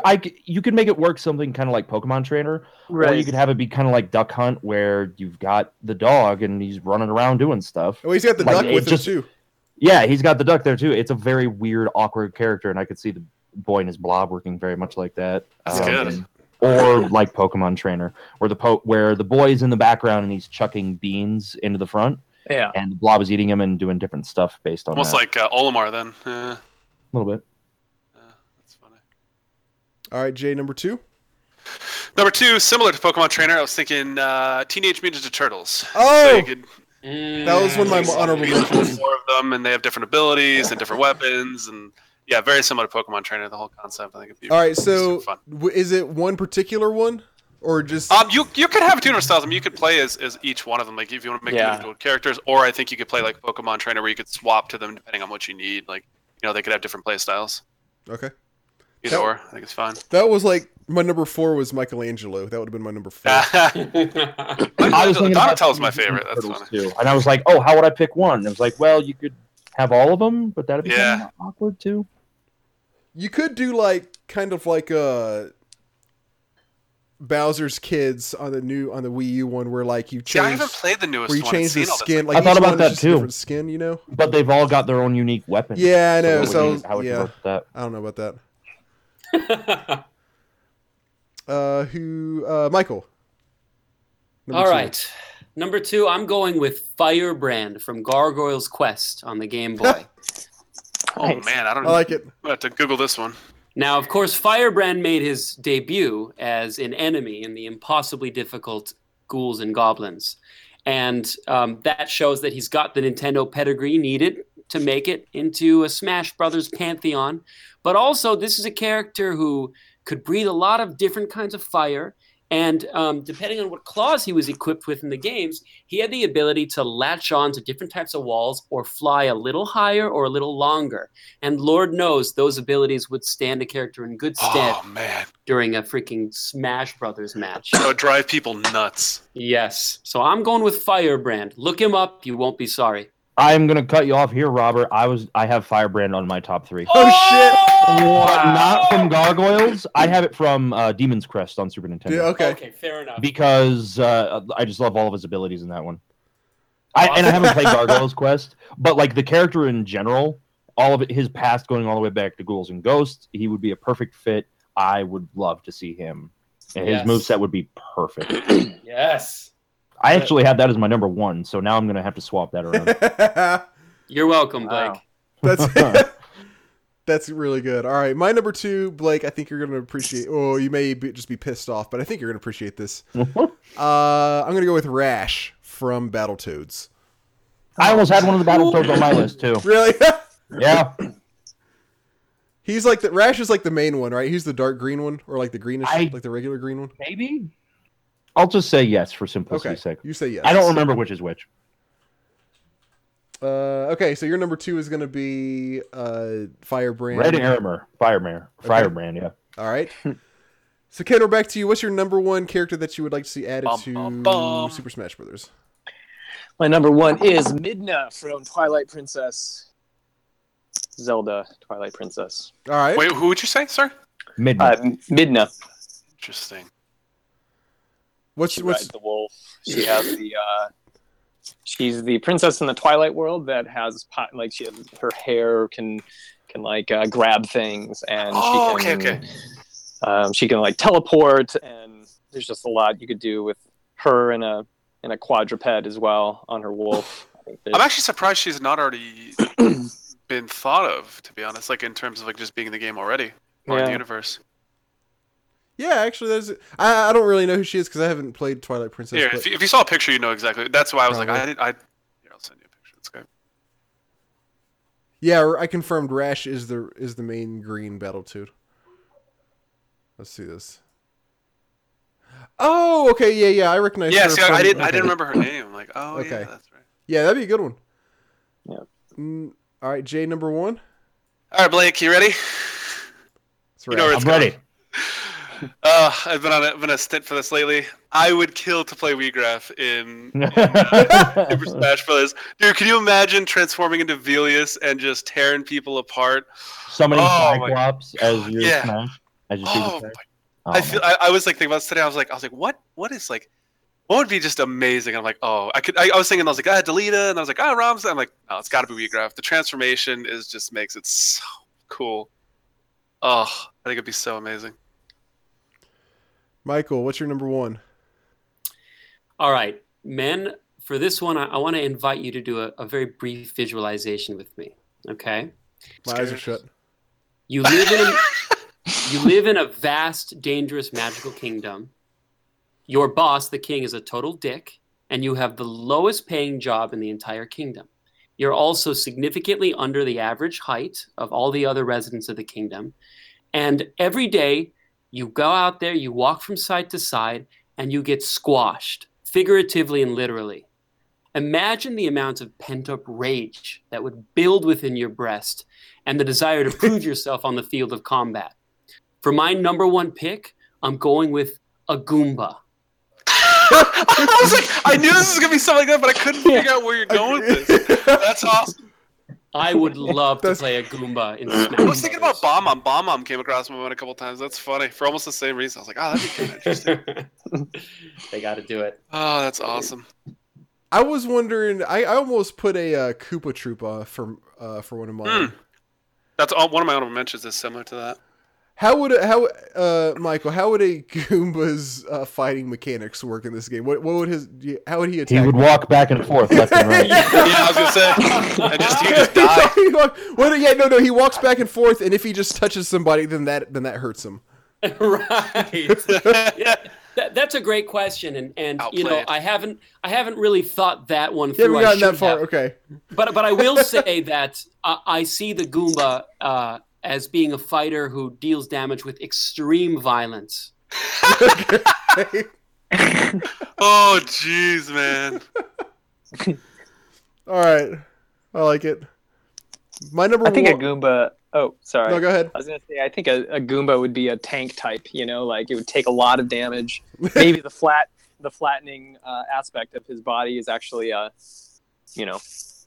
more one of his powers. I don't know. prelude to an uppercut or something. Right. It squashes itself, gets under the other character, and just boom. Right. There's always the Paper Mario aspect of like hopping at enemies and then jumping above them and headbutting them. Yeah. Oh, that'd be kind of interesting. Yeah. Yeah, that's true. Give him a little helmet at certain Yeah. points. Got it, boys. When you said that he worked for the king, that this didn't quite fit. But then you said he was like shorter than everybody.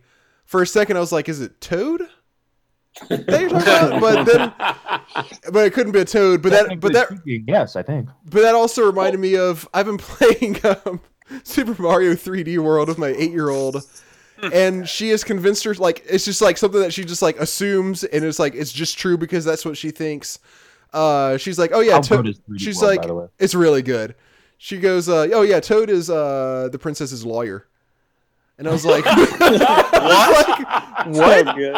And she was like, "Yeah, he's her lawyer." And I was like, "What do you mean?" She was like, "He's her lawyer." And I was like, "Why are you saying that? Do you even know what that means?" And she was like, "Well," no. He was like, "Daddy, it's her lawyer." Like that was the extent of the logic. Like, Well, yeah, obviously you lost that argument. Yeah, she has a point, bro. She's also convinced that the chain chumps are dogs. Dude, they make the barking noise, Yeah, of course. that's the exact logic that she uses. Yeah, I think of them as dogs as well. Get over it. That's hilarious. All right, so my number one is gonna be the Amazon. Does anybody happen? I didn't know what this character's name was before I looked it up. Does anybody know who the Amazon is? From Curious. Diablo 2? No, From Gauntlet? no. This is The girl I met at the bar last night? yes, Jesus. yes. She would be What killer. bars in do you this. go to? And can I go with you?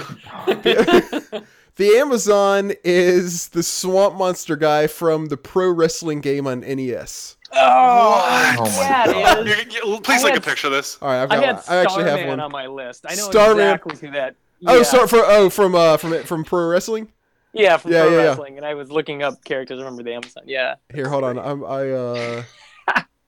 I'm sending it in through Skype right now. Oh shit, wrong one. Hold on. That was something that somebody sent us. That's for later. Fuck. hold Spoilers. I know the future. on. Motherfucker. Hold on. Give me like 45 minutes while I try to pull this up again. 45 minutes? Yeah. I Best love this host guy. in a... Okay. Piranha Bite. All right. Click on. All Outlaw right, Choke. there. Oh, this looks like Punch-Out graphics. Oh, that's hilarious. I mean, like it's one of the original, like one of the first, like super original NES games. One of the guys was like he basically is the creature from the Black Lagoon. I was gonna say it's what it kind of looks like. It would be funny if his graphics looked just like this. Oh, that's That what would I be was thinking too. Like Yeah. not updated or anything. Yeah. Like it's 2D, kind of like the Mr. Game and Watch. Yeah, that's what I was trying to think of. Yeah. Thank you. Yeah, exactly. I think that'd be so funny. Yeah, I think it'd be awesome. And he had the head eating move, and I don't know. I actually never played this game. I don't know what other moves he has, but I know he has the head eating move, and that's Piranha Bite. Is that And what the it's called? Outlaw Choke. Oh, Yeah. I see. Oh yeah, Outlaw Choke. That game was great. That was one of the first games I ever played. Was it Giant- pretty good? Yeah, it was. I love that game. Giant Panther was basically a Ric Flair, but you know, Wasn't made- he? Yeah. Was he the final boss? I mean, he's just one of the characters you could pick. Okay, the final Panther. boss. Oh, the final boss was like a fox or something like that, wasn't he? Oh, I can't remember. He was like it was like a human with like a fox head or something like that. I can't find it right now. Anyway, Great game. Blake, what's your number one? Why don't you All right. cap this off? My number one is from an RPG, and it is Sabin from Final Fantasy VI because his moveset would be perfect, and I want to see him suplex a train onto the battlefield on all of his enemies. I'd watch that shit. Yeah, that would be his what's it? His like ultimate His or smash whatever. ball attack. Yeah. Suplex. Then he could have armor. He could have not just suplex, but suplexing Suplex the train. Suplex I the used to train. love doing that so much. It would be too perfect. Nah. His R-Bolt, he could use Fire Dance, would be usable. Maybe not Mantra. Mantra might not be one you want to use, since that kills him. That's kind of a bad idea in Smash. Yeah, really. But the rest of his moveset, like his mashing A button, that could be pummel. It fits perfectly. I like it. Really good. That is a good one. I just looked it up. The final boss of pro wrestling is a man with a tiger a tiger head for a head. There we go. Yeah. Of course. What else would it be? Exactly. What else would it be? What do you guys think about the Earthbound Starman being a player? I was thinking about that. Somebody mentioned something along the lines, but I was just thinking about that. Yeah. Ken, or I think it was Ken, just said Starman from pro wrestling. Yeah. That'd be a good one too. Yeah, Gygus or something. I'm all for the Earthbound references. I've always wanted Pooh as a playable character. Yeah, but- Pooh would be great. Okay. Didn't they talk about that at some point, or am I thinking something else? No, he's an assist trophy. You might be thinking of that. Oh, okay, maybe that's what it is. Yeah. Real quick, do we want to run through honorable mentions? Yeah. All right. Yeah. Do it. All right. First of many all, did we get? I've got like 10. So, All right, good. let's see here. The first and obvious two that everybody's been wanting forever: Gino from Super Mario RPG, and Oh! Oh, Yes. okay. people are dying to have him in there. Wait, And then which Nintendo Yes. teased us by adding in a costume of him for your Mii characters to Super Smash 4. Mm. Then there's Ridley from Super Metroid. Those are the big two that everybody's wanted forever. Okay. Yeah. Then we've got That's cool. Simon Belmont from Castlevania. Yeah. Any of the shit. heroes from Dragon Quest, just because how is Dragon Quest not represented in Smash yet? I was that's shocked when very I thought true. about that. I couldn't believe that when I saw that. It's a long time series. Holy shit. Michael Jordan from Michael Jordan, Chaos in the Windy City. God, that. What about Shaq? That. Shaq Fuck Fu. Shaq. Shaq Fu. Shaq Fu. Ryu Hayabusa from Ninja Gaiden could be pretty Oh fun. yeah. Yeah. Great. The boy from Secret of Evermore, Jay. Oh, yeah, boys. General Leo from Final Fantasy VI because I'm a fanboy and I need to see Leo in more things. Arthur from Ghouls and Ghosts as well. Oh yeah, that'd be good. And finally, Mike Tyson from Mike Tyson's Punch Out. Oh, man. Because, yeah, Little Mac's a character, correct? Huh? Little Mac's yeah. a character. Yeah, he's yeah. wonderful. I kept having that problem. I'd be like, oh, Little Mac would be. Oh, he's already. What about Captain Falcon? Oh man, Captain Falcon. Starfighter. Oh shit. I went through the Starflex a couple times in my head. That's funny. Those are all good. My only really ones worth mentioning are I was going to say Michelangelo, as I said. I also thought about maybe Belch being a character, Belch? and yeah, from Earthbound, and one of the Bubble Bobble little dinosaurs. Anybody else? Any honorable mentions we want to throw out there? I've got 3 honorable mentions. My first one is Jago from Killer Instinct. Wait, which No. one's he? He's the ninja. He's the guy that when you Oh. select him on this, Like on the those main one? characters Okay, list, okay, right. It goes Jago. I'll never forget that. Yeah. Combo! Break up! My number 2 honorable mention would be, a legendary hero from my earliest days as a gamer. That would be Astro Grover, the Sesame Street character that made math fun in outer space. It's good. All right, that made me think of That's the awesome. Munchers from Number Munchers. Oh shit! Oh, old school, or like the Yeah. dragon from Think Quick or something. Yeah. And my last would be Noah from Bible Adventures. Oh God. Jeez. Here's one for Robert. Oh man, Guybrush Threepwood. I thought about that, but I was like, nah, that's just because I'm a Monkey Island fanboy. All right, yeah. I also thought about LeChuck. I think LeChuck would be better than Guybrush. All right. One other one I just thought of when he said the guy from Killer Instinct is what about Bad Mr. Frosty from Clay Fighter?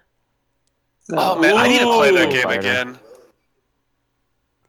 That's Yeah, good. see if it's as bad as it was when you first played it. Yeah, I don't know if that's going to hold up very well. Yeah, that game sucked. I think was it Little Nemo from the Dream Master? Oh, yeah. I think he'd be a good Yeah. Smash Brothers. I'm looking through other Clay Fighter characters right now. There's see. that like ultra buff bunny that went, "I will pump you up." There's super creepy looking clown. Jay will love that. Yeah. I don't remember the bunny. I'll pass on that. Ichabod Clay. Oh, I remember I played Ichabod Oh, Clay. he'd be good. Oh, he'd be good. Oh my god. What a name. That's a killer name. What's this last one? Okay. Yeah. Bad Mr. Frosty is the only one I'm gonna go with. Yep. All right. Okay. Are we done with honorable mentions? Time to go on to emails? Last call. Anyone?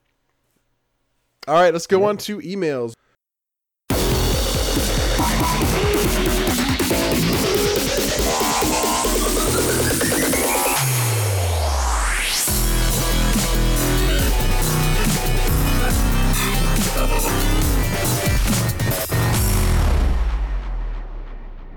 First one comes in from some dude. As he signs his email, he says, "Thought you guys might like this. I saw it on Facebook. I'm not sure who created it. And this is the picture that I linked in Skype just a second ago. Ken, I don't think you can see it. We'll just you can be like one of the listeners who can't see what we're talking about. We'll describe it. Somebody like took a couple Atari box arts and gave them like titles that are more fitting to the art than like the actual title of the game, sort of. So you know what's weird? When the first one I looked at was Buzz Aldrin's Space Rainbow Tennis, and I was just like, "Oh, that sounds like a fun game." And then when I looked at the others, I was like, "Those two don't sound like games." But the first one, totally believable. That's hilarious. It's I believe it's Breakout is the first one, just like where you've got the ball at the bottom, and it bounces up. You can see the ball bouncing on there, yeah. But like it's got like a way overdone. I mean, it's a really cool cover, but it's like you're really reaching on this one. It's got like an astronaut with rainbows reflecting off his helmet and shit. And so that one's called Buzz Aldrin Space Rainbow Tennis. He says he doesn't know where this came from. He just saw it on Facebook. The next one is like checkers. And it's like a guy with a king's crown on. And he's looking all smug. And then there's like a kid who looks like there's something like physically wrong with him. And it just says it's fucking checkers.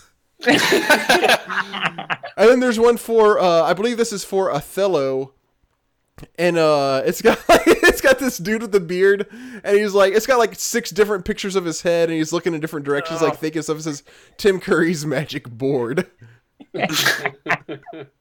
Those are pretty good. Thank you, whoever sent us those. Next we have one, Alex from SNES Drunk sent us an email. He says, let's see. What should be this is a character that must be in Super Smash Brothers. He says, what should be number 1A on everybody's list should be the angry transportation advisor from SimCity 2000. That's great. Awesome. His special attacks would be just to shout at you and summon giant capital letters. This guy, hold on really here. Amazing. Here, hold on. He sent a link. Let me send this to you guys. He says it's got a little dialogue box with this guy, and it says, "You can't cut back on funding. You will regret this." That's great. That's a good one. Who is that guy? He's the transportation funding manager. Yeah, no, I realize, but he's modeled after. Thank you very much. He's modeled after someone we were I've just seen. Talking about him. Hello, aren't you listening? You know who he actually looks like? Honestly, is I went to Jewish day school. He looks like the rabbi in charge of my Jewish day school. Maybe it's him. Do you know what he's doing these days? Actually, is non-union. Right? Non-union work. The non-union work. All right. And then Alex also sent us a follow-up email. Let me move this a little bit on my other monitor. He says, also, I want to clarify something from the last episode where the objective was to name 3 characters you want in an RPG party to save the world. You may think I named 3 wacky characters just to be funny, but I should have included my rationale. Gato from Chrono... He's got him here. Gato from Chrono Trigger would be my tank. He'd absorb damage. That frees up Bo Jackson from Tecmo Super Bowl to be my speed guy, who's so fast he'd get at least 3 turns in the time it takes any boss just to get 1. So he can quick strike attack or distribute items or cast haste on the rest of the party to make them just as fast. Finally, Macho Man Randy Savage would be my power guy because there's no stopping his patented flying elbow drop from the top rope. Oh yeah! Ooh, yeah! Thank you. That Put was some good. heart into it, man. I tried my best. I'm not good at Macho Man. I'm not good at any kind of impressions. Last one comes from Chase the Night Cleaner. Hello, gentlemen. Chase, remember when you used to call me Charlie the Night Cleaner here? Off the top, I want to thank you for I want to thank you 3 for consistently delivering an enjoyable podcast. I would also like to shout out to the folks continuing to keep the email section strong. You're all doing a fantastic... I love how we have this one guy, like, rooting everybody on, like, for us. You're all doing a fantastic job, and I feel like it really contributes to the show as a whole to have this kind of audience engagement. It seems like we're all just people that like and want to talk about silly shit and video games we like. It's great to have a space like this to do that. Blake, regarding Fire Emblem Heroes, I find myself wondering just how much longer I can keep enjoying this game. I blew through the very weak story in just a couple days, with it only taking me that long due to the free to play limitation of stamina. I decided to hoard my potions. That said, the difficulty ups are nice, and the arena is a really fun touch. Threw a bit of money at it, and I got a couple of gold pools while summoning, so I guess I owe the RNG gods one. I'm tempted to throw money at it because I just want some more characters, but I also know that it's probably not a good idea. Yeah. In terms of mobile turn-based strats, it is perhaps one of the sleekest experiences I've had, and I would argue it is Nintendo's best app to date. Those free You think so? Oh, yeah. Those free way better than the Miitomo shit. That was terrible. Those free-to-play mechanics, though, I guess Nintendo is finally catching up with the times. Maybe there's hope for the Switch after all. That said, are you still playing it, and why or why not? Is anyone else on the podcast enjoying this game too? No. It's weird that are like actual fun, good mobile games out nowadays. It really freaks me out. I'm still playing it. I've just got another character up to level 40. In a few days, I'm going to have enough feathers to upgrade one of my 4 stars to a 5-star. And then I'm going to have to re-level them, so that'll be fun. But yeah, I'm still playing it for the time being, and I've been very tempted to throw down a little bit of money to do some pulls. But I don't know, like, one of the crazy things about this game is that unlike a lot of the other mobile games I've gotten into, specifically Record Keeper, we don't know what the future holds for this game. This got released globally, worldwide, all at the same time. With something like Record Keeper, what's interesting about it is that I can plan for the future. I can see that we've got coming down the line, like 3 months from now, there's a banner with some really good equipment on it that I want to pull for, so I can hope to get some of the stuff there. With Fire Emblem Heroes, we don't have that, so it's just like, well, I want to pull now because this guy's new and he's neat, so that's cool. But it's frustrating. It's an awkward time for the game right now. I am enjoying it, though. Okay. For now. Yeah, I haven't been playing it. Have any of y'all? Anybody else? No. No. All right, Chase goes on. Jay! Hi. Aside from all the times that Robert aggravates you, I feel like the email section is your golden section of the podcast. If you ever feel down, just remember the email contributing members of your audience love you. Also, does that make you feel better, Jay? A little bit. Okay, good. But I still have to deal with you, so. I know everyone gives you shit about these games, but you know you love them, and you actually haven't... Oh, wait, no, sorry. I skipped like 45 sentences. Blah, blah, blah. Everybody loves you. Also, I still believe you have superpowers, even if it is just an unconscious mind link with Jeffrey and Blake. I'm scared. I don't know what he's talking about. I don't either, and I'm kind of really concerned now. Robert, I am really excited to hear what types of games you end up engaging with now that you have your Atari. Also, I hope that you play a Metal Gear Solid sometime this year. Hear that? Hear that, Jay? I don't think that's going to happen. Like, because I've already played 1 through 3. Number 4 is not a classic game. I could play Peace Walker, but I don't think I'm probably gonna. There's like so much other stuff that I want to play. I just don't think I'm gonna get to that. Although I do hope to play one of the original NES one, or like the original NES one, maybe this year. We'll see what happens. I know everyone gives you shit about these games, but you know you love them, and you actually haven't talked much about them lately. Just ask Jonathan, as I'm sure he's keeping track. Oh my god, that is so funny. Jonathan's going to send an email in next episode. Robert's talked about Metal Gear Solid 20.5 times per episode. On average. Don't give him ideas. Now it's going to happen. He's probably, he's probably already got that stat. And now to my question of the day. Uh-oh. Is there a classic game you have played that you only like because of the soundtrack? Ooh. Wow, this is really good time. There are classic games that I like the soundtracks for, but I don't like the game. Yeah. What? So you said that about? I remember you saying about that about Chrono Cross, right? Yep, that's the first one that came to mind. Oh yeah, that soundtrack is really good. The soundtrack is amazing. So I guess I want to take this a different route of. No, I guess not. I guess that really doesn't answer it. Oof. So all right, let's do what Blake said. Like games that you don't like, but you do like the soundtrack a lot. Okay, I think that's more. I'm gonna go with Mario 2. What? I love the soundtrack to that game. That's what I said. Oh, that's what he's saying. Yeah. Okay, I'm sorry. I was thinking at the same time. I guess I'm actually. Like as I was saying, this is really coincidental that he sends us this question when Michael and Ken are on with us. Oh yeah, that's true. But I'm thinking about some of their songs that they've played, and I have to probably also go with Donkey Kong Country. Yeah, don't like that game. All right, that's fair. What about you guys?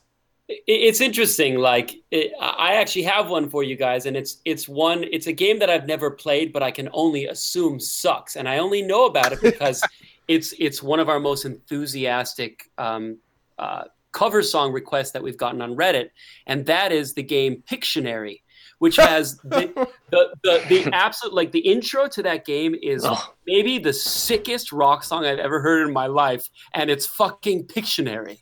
What console is this? I don't know. I assume NES. I think it's up NES. for you. Okay, I'm pretty Yeah. sure. I gotta find this out. Have you guys ever heard the intro to Night Shift for PC? No. Oh, it is fucking sick. Hold on. I gotta pull this up. Hold on. I'll play a quick thing over. You guys won't be able to hear it on my end, but I'll play it on the podcast as well. Here, hold on. Night Shift theme song. Like the way it starts off. Damn it. There's like hold on. Night Shift. Listen to this. I'm sending this on the Skype chat, so Ken, you won't be able to see it, but like just the very first part. All right, listening now. I'm gonna play it as well in here. Sounds like a really old porno. Wait till it gets to like 10. Porno. Wait till it gets to like 10 seconds. Oh wow. It does sound like a bad porno. Oh, this is really God. good though. And then this job application page. Oh, that's the intro to a porno.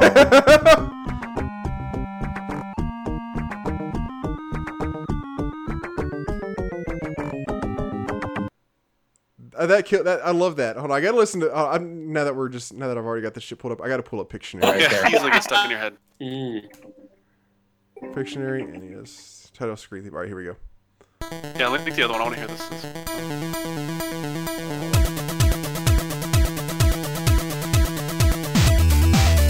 Holy shit! This is fucking hardcore.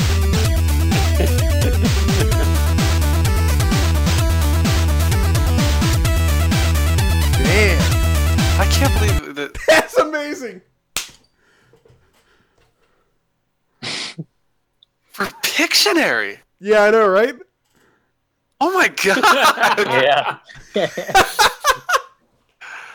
What? Yeah.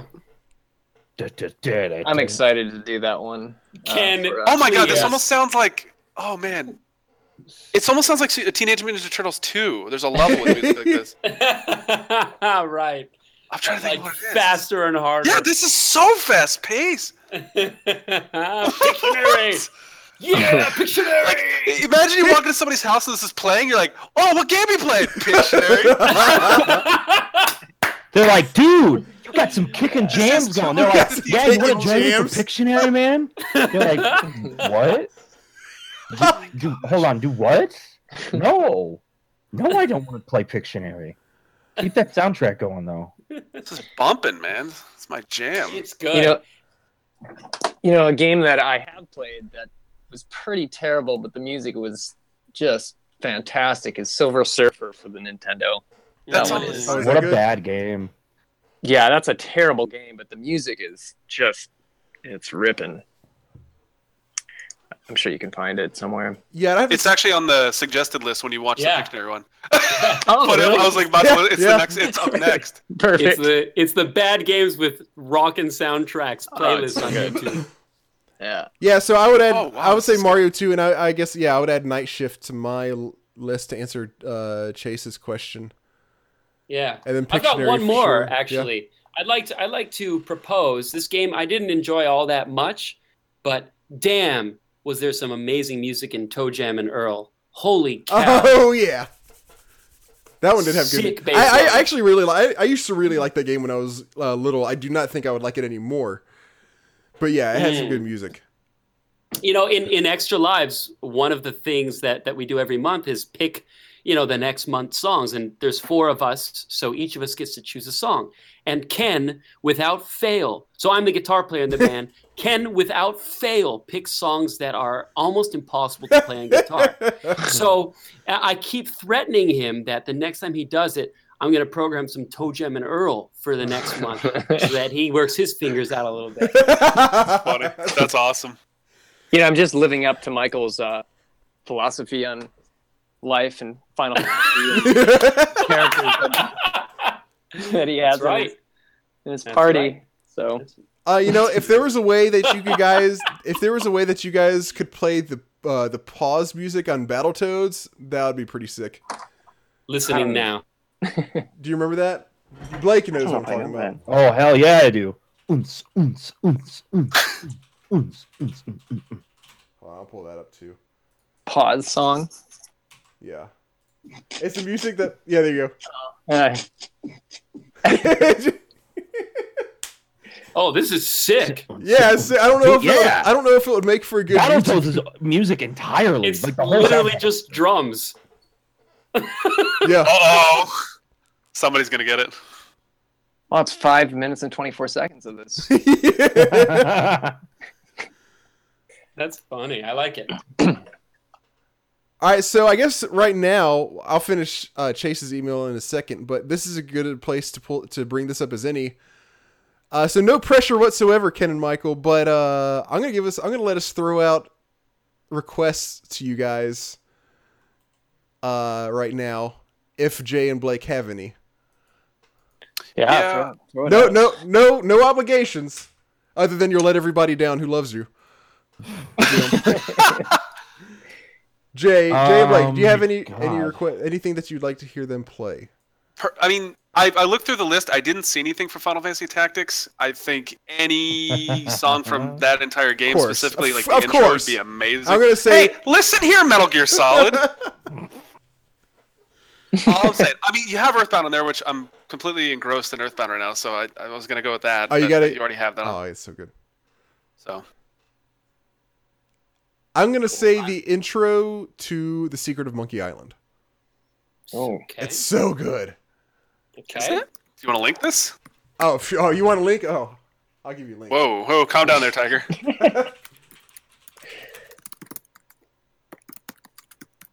You gotta give it just a second before it gets past the very beginning. We're just like like little twinkly sounds. Just like that. Yeah, exactly like what I just did. All right, listening.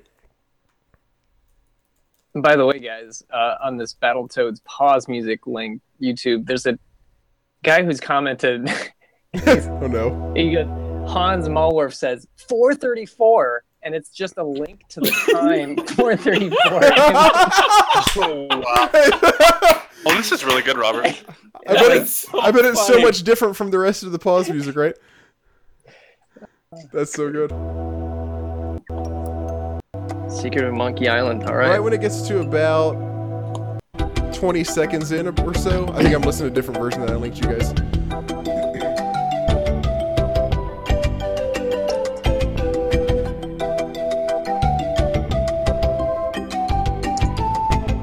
Wow, this That's really sounds like the music played in every tourist museum in Peru. That's good, right? That's good, right? You're saying that's good? It's awesome. It's awesome. I love Peru. Okay, all right, good. Blake, anything you'd like to add? Not off the top of my head. Okay. Well, if you Yeah, could, I'd listened back on one of your episodes, and I think Blake, you had said the coin song was like That was the first one that Like came to your mind. And I was favorite like, song? I don't know how that would sound. oh yeah, Done in a different way. Like literally, that is the only one I had in mind. Coin Song is one of my favorite songs of all time.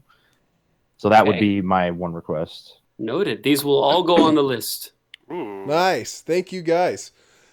sure. All right, I'm gonna wrap up Chase's email. So his follow up to his own question.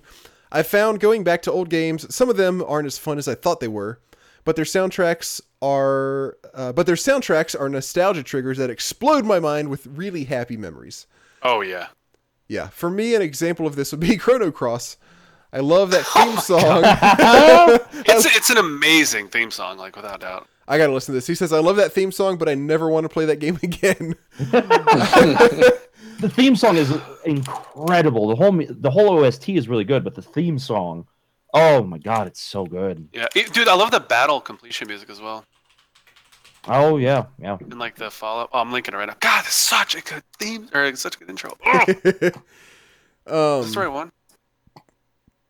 Oh, no, this isn't the right one. I'm sorry, I linked the wrong one. I'll keep going. No, you linked the right one.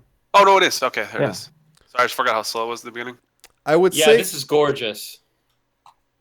I won't make our listeners listen to this, but I'm You don't even need the visuals. gonna Like, keep just, it like, minimize the video. It's just so good. Yeah. It makes you want to play this game. That's how, like, it's crap. Like, it's So they literally get a crap. You can't deal with it. God, I wish this was a theme to a better game. Who's your violinist? Who's your guys' violinist? That's me. Oh, wow. Enjoy this. Yeah, it's good. He's the man. Sweet. Jeez. Chase says, I would say the same thing about Xenogears as well, but I do enjoy some of the combat mechanics of that game, and I really enjoy the early parts of that game, so I wouldn't mind going back to it again sometime soon. And that's it for this email. Yeah. Keep loving and hating those classic games, you magnificent gentlemen. You do good things. Regards, Chase. Xenogears is okay. I don't know that I'll ever be able to play through it again, though. The intro to the game is God knows how many hours long, and it's all very not interesting. It takes so long for that game to get going. It's got like Final Fantasy 13 syndrome. I cannot get over this intro. I'm still listening to it. I cannot get over I've got this it playing in intro. the background right now. Oh, God. Robert stepped away to get water if he didn't say as well. So we can talk shit about him now. Yay! Get wrecked, Robert. Music from Chrono Cross has its own Wikipedia page just for the music. Huh. It's interesting, like, listening to that intro, and we've gotten requests for other songs from the Chrono Cross soundtrack, and I know, one knock I've heard on that game is there is certainly some direct continuity from the Chrono Trigger universe, but some would say less continuity than you'd like. And not to get too music nerdy on you guys, but as I listen to this intro song, I hear, like, a couple of the kind of music theory tropes that mark what's so awesome and so characteristic about the Chrono Trigger music too. And so it just kind of makes me think that there's a lot of the feeling of spiritual continuity between that latter game and the former one, even when you feel like... See, I the can't latter hear game- I would be cool if it was a spiritual successor to Chrono Trigger, but they played it off as a straight successor, like a straight sequel in the same universe, and I was like, it does not work in that way at all. I totally agree, Blake. Totally. I want to play this game now, Blake. What's going on? Man, the last time I played through the game, I was surprised at how good the first act of the game was up until the body swap happens. Everything up to the body swap was actually really good. There's a lot of intrigue and shit. And then the body swap section before you get your body back was okay. And then you get your body back and the game just falls apart completely.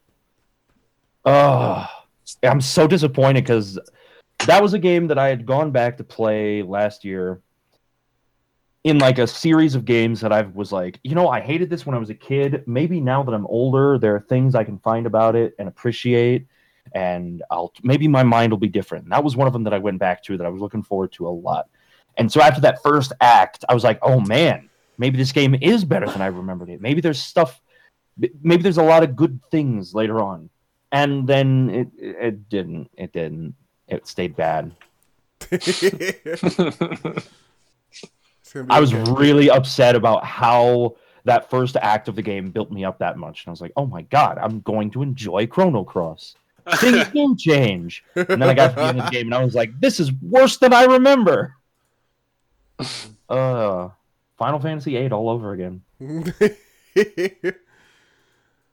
All right, I think that does it for emails. This episode hasn't turned out to be as insanely long as I expected it to be. Real quick, we'll we're at 2.5 hours deep. Yeah, well, I mean, for us, that's like for us, yeah, pretty good. Sure.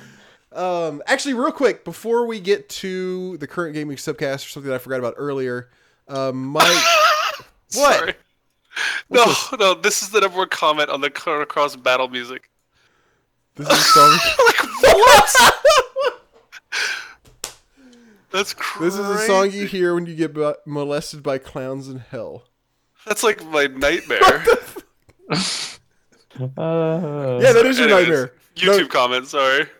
Your hell is synonymous with getting molested by clowns. Seriously. Ugh. Okay, yeah, so as I was saying, I forgot to mention this earlier, but Michael and Ken, I understand that you guys have just started a Patreon. Is that right? That is right. We just launched it today. You want to plug that? Yeah, thanks. That's awesome. Thank you very much. Yeah, we started Extra Lives less than half a year ago. We've been pretty staggered by the response that we've gotten. Feels really good. And so today, after putting quite a few things together, we launched our Patreon. Basically, what our channel is now, it's youtube.com/extralivesmusic, and it's just live videos. But there's a lot of stuff that ends up getting created in our process that people don't ever get to see.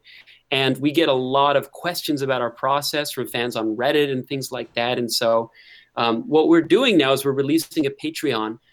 There are a lot of things that we want to do as a band. We want to release mastered albums, and we want to, bring live performances to people, and a whole mess of things that we can't do right now because we've all got full-time work, and this is, we kind of make do of the time that we have. So we're hoping to build a community of patrons, and we've got all this cool stuff that we want to share with people. So we're just going to share it with our Patreon patrons. We launched it today. It's patreon.com/extralivesmusic. And we'd love for anyone who's interested in becoming part of the Extra Lives party to check it out. What are you willing to do if someone gives you a $1,000 Patreon? Ooh. Can take that one. A private video Skype chat with, and you do anything that they ask. Whoa! Wow. Depends where You said it right here. You heard musical or not. You heard it here first. That's a promise. I know some people that'd be interested. We'll have to add that $1,000 tier. Like we've got 9 different tiers. I mean, even like $1 a video is super helpful for us. But we've got 9 tiers, and each of the tiers is named after a different video game character. Like our first level is the Mario tier, and the 4th level is the Donkey Kong tier, and so on and so forth. Oh fuck yeah, Donkey Kong! And your suggestion makes me wonder. What video game character would we name the $1,000 freaking a video tier after? Ooh, who would be really? Oh shit, that's a good question. Scrooge McDuck. The first person. That's what I was thinking. Blake. Perfect. Bingo. Blake. There, man. It is. You know where it is. Bingo. Love it. That's good. Thinking that, or like maybe Wario or something. I was thinking like Bowser, That'd work, yeah. but I like Scrooge McDuck the $1,000 best. tier. Scrooge McDuck tier. That's awesome. Kane Pogo sticking your way right into our walls. Yeah, dude, that game. Oh, Game you guys could do rule. the you guys should do the moon music from DuckTales. Oh shit! Oh yes. yeah, that's All on right. You our know what's list fine. for Now sure. I have a few other ideas. Let me scroll up to the top. Hold on. Get out, you guys, All right, get so out there's your pen, Quid okay? song. Then we've got Blaster Master Stage 1 music. Hey, wait, whoa! They already did Blaster Master. Did they? Oh, give me that. Did you guys really? Solid choice. I think that was a Yeah. request actually. It was a request from Reddit. We did it about Nice. 3 weeks ago. Check it out. Great Heck. tune. Yes. Yeah, it is. Oh, they have a solid Snake tier. Solid Snake. All right. Okay, yeah. So check out Extra Lives Patreon, patreon.com/extralivesmusic. Real quick, we will move on to the current gaming subcast. Has anybody been playing any non-classic games that you want to just spit out real quick? A lot. Like a lot.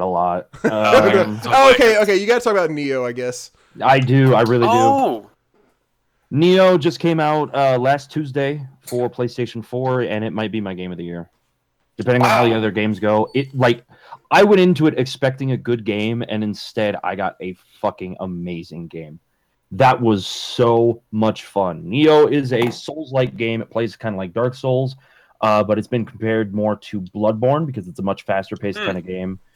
And it's set in feudal Japan right after the death of Nobunaga Oda, and it's just phenomenal. The gameplay is very fun and very tight. It doesn't feel like there's a lot of cheap deaths. I don't feel like there's a lot of dumb hit boxes that are ruining runs for me, things like that. And because of that, sometimes it can feel a little bit easy, but then there are other times where there's a boss that will kill me for an hour because I just need to adapt to the strategy that actually works against him really well. And it's not that I'm dying to a lot of cheap stuff necessarily. It's just that I'm continuing to learn the fight. I haven't learned it yet. So it's got that Souls feel to it. A lot of deaths to random mooks running around in the stages. The development system, the way that you advance your character, there are 5 different weapon types. There's the sword, the dual swords, the axe, the kusarigama, which is the sickle on an end of a chain, and that's spear. what that's called. Yeah, that's the name for it. And it is all of those, you can specialize in each one. They each have different ways that they do combat. And then in addition to that, there are 2 different kinds of spell schools. There's ninjutsu, which gets you get to throw flaming shurikens at enemy that explode on them. That's a lot of fun. And then there's another spell school called the Onmyo Magic, which is like actual magic spells where you can enchant your weapon, you can throw fireballs at enemies, stuff like that. And you can just develop your character in a way where you can have any of these things together. You can have a ninjutsu character that also uses magic. You can have a weapon-based character that specializes in 2 different weapons, and you swap between the 2 of them a ton of different times in combat to get all sorts of different combos and stuff. It's amazingly fun. It's very, very fluid. The adaptation of like Japanese lore and Japanese history, because this is also based off of actual historical events, is really, really well done. The monsters in the game are classic Japanese lore and mythological monsters. You fight, like you come up against so many people from the era of Oda Nobunaga. You come up against Ieyasu, you work for him, and you run into Mitsuhide Akechi, and all of these other people. It's so good. If you have a PS4, Awesome. I cannot recommend this game more. It's incredible how good of a job they did with this.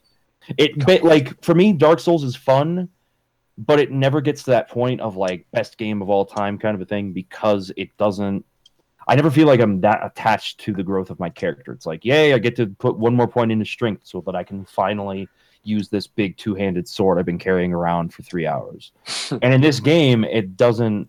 I never really ran into problems like that. My leveling up decisions and my character growth decisions were all based around things like, I want to be able to do X. I want to specialize in this. And for me, that's a big thing that's missing from the Dark Souls game. So I loved that. I loved everything about Neo. Amazing game. Wow. High praise. I couldn't believe how good this game was compared to what I was expecting going into it. Sounds dope, dude. Totally blew me away. It's really good. What else have I been doing? Mobile games, I've been playing Fire Emblem Heroes, so we talked about that already. Still doing Record Keeper. I feel like I'm forgetting. Oh! another big one, another release that just happened. For Honor came out. Oh yeah, Oh, how's a lot that? of people are talking about that too. It's a lot more A fun lot than of I thought hype. it would be. Yeah. Yeah, it seems to be pretty It's good been from what I've really seen. fun to play. I watched a couple of my friends stream it on Twitch, and after watching it, I was like, I could probably get into this. And then I played it. The first night I played for an hour and a half before I had to go to bed. I had to pull myself away from the game. I needed to force myself to stop playing. I love that. For Honor is like a big multiplayer, like realm v realm thing, to reference Daok, Dark Age of Camelot. So you've got these three different factions, and I'm fighting for the samurai faction, whatever they're called, and then the other factions are essentially the knights, like old medieval knights, and then there is the Viking faction as well. And whichever faction you decide to side with, you're just putting your points toward that. But you can play any of the classes that are in the game. So even though I'm sided with the samurais, I can play as the Viking classes. And each character, all of the classes play differently, but they all have a basis. So there's a set of assassin classes, and each race, each realm, whatever you want to call it, each has one assassin class, and they all have a hybrid, and they've all got a vanguard. But they all play very differently from the other realms, Vanguard or Assassin, etc. And it's pretty fun. If they can continue supporting the game and keeping it interesting and rebalancing things, I could see this being played for quite a long time as a very popular multiplayer game. Is this a full price game? Yeah. Yes, It's it is $48, I think, on Amazon. It's like 20% off, I think, still. I haven't purchased it, but some of my friends were telling me if you have Amazon Prime, it's like $48 in there. So if anybody's interested in buying it. Okay. I don't know if there's any restrictions or anything, but yeah, it looks really cool from what I've seen. Anything else, Blake? I think that's it. I bought Tokyo Mirage Sessions, which I thought was like an Idolmaster game with Persona and Fire Emblem characters, but it's more like an RPG apparently than I ever assumed, but with Idolmaster themes around it. And I had a few people in my chat the other day tell me that it was really good. And then the next day, I saw that it was on sale for almost half off. So I said, all right, it's a sign. I'm going to buy the game. Nice. So I picked that up, but I haven't gotten it yet. That should be here any day now. Jay? No, actually. I'm honestly just playing Earthbound a lot. I spent most of my last 2 weeks doing. I haven't been playing too much new stuff either. I'll save this for next time because I'm almost done, but not quite. But I have been playing Shadowrun as well as a little bit more. Yeah, and I'm having a lot of fun with that. Been playing a little bit. Of course, I've been playing the new one. Yeah, the new. Well, like not. I think there's like a super new DLC, but like I'm playing like the new one that came out like 2 years ago or like a year and a half ago or something. Like that. Yeah. There was a Shadowrun. And then Shadowrun Dragon Song is probably what you're talking about. Let me look it up real fast. That's the DLC that I think you're talking about. I'm playing Shadowrun Dragonfall. Okay, yeah, I think that's the DLC, which is apparently very, very good. Okay, then I'm not even playing the main one. Then I'm not even. The basic one, which is just Shadowrun, I think, was not very well. Shadowrun Returns is what it was called. That one I haven't heard the best things about, but I've heard great things about Dragonfall. Oh yeah, okay. I have Returns also. I think I got them like a humble bundle or something like that. But yeah, okay, yeah. So I've been playing Dragonfall. Yeah, and it's really good. But I won't spend I'll wait until I finish that to talk about it some more. I've been playing more Crusader Kings 2 as I have been, and then also, as I said, Super Mario 3D World, which I'm also very close to finishing. So I'll save that for later also. But I'll say this is the most fun I've had playing a Mario game since like Mario 64 probably. Wow. Of course, I did miss a lot of Mario games in between. Like I never played Sunshine or Galaxy or any of those. But a lot of them are trash. The Galaxy 1 and 2 are really good. I thought Sunshine was really good as well. I've heard really good I things do about not it, like too. Sunshine. You don't like Sunshine? It's not a Mario game. Doesn't feel like a Mario game. Yeah, I could kind of see that. I don't know. I enjoyed it. I could see where you can look at it that way. Michael and Ken, Oh, definitely play it again. have you guys been playing anything not classic? I play Destiny. Do you really? Oh, really? That's really the only game that I have time for besides the occasional classic game because it's a lot of grinding. Yeah, my roommate's really into that. So it's they just updated the game. There was the meta for a while was people were playing it, kind of everyone's running around with shotguns and a very certain weapon. So they had to shake things up a little bit, and that's been fun. They're willing to do that, reboot. honestly. Yeah. There's a lot of Yeah, I think developers so. that don't have the balls to do something like that. Yeah. Yeah. And for me, like I have to say, I'm a classic gamer at heart. I'm a retro gamer, and so I very seldom will take time to play a game that's not classic. But there is actually a very recent release that I've been really into. I'm actually a little surprised no one's mentioned it. It's very recent release, getting a lot of buzz. This game has super solid gameplay, although I would say it kind of has a little problem with too much micromanagement. I don't know. Have you guys played this game, Quicken Home and Business 2017? Oh, jeez.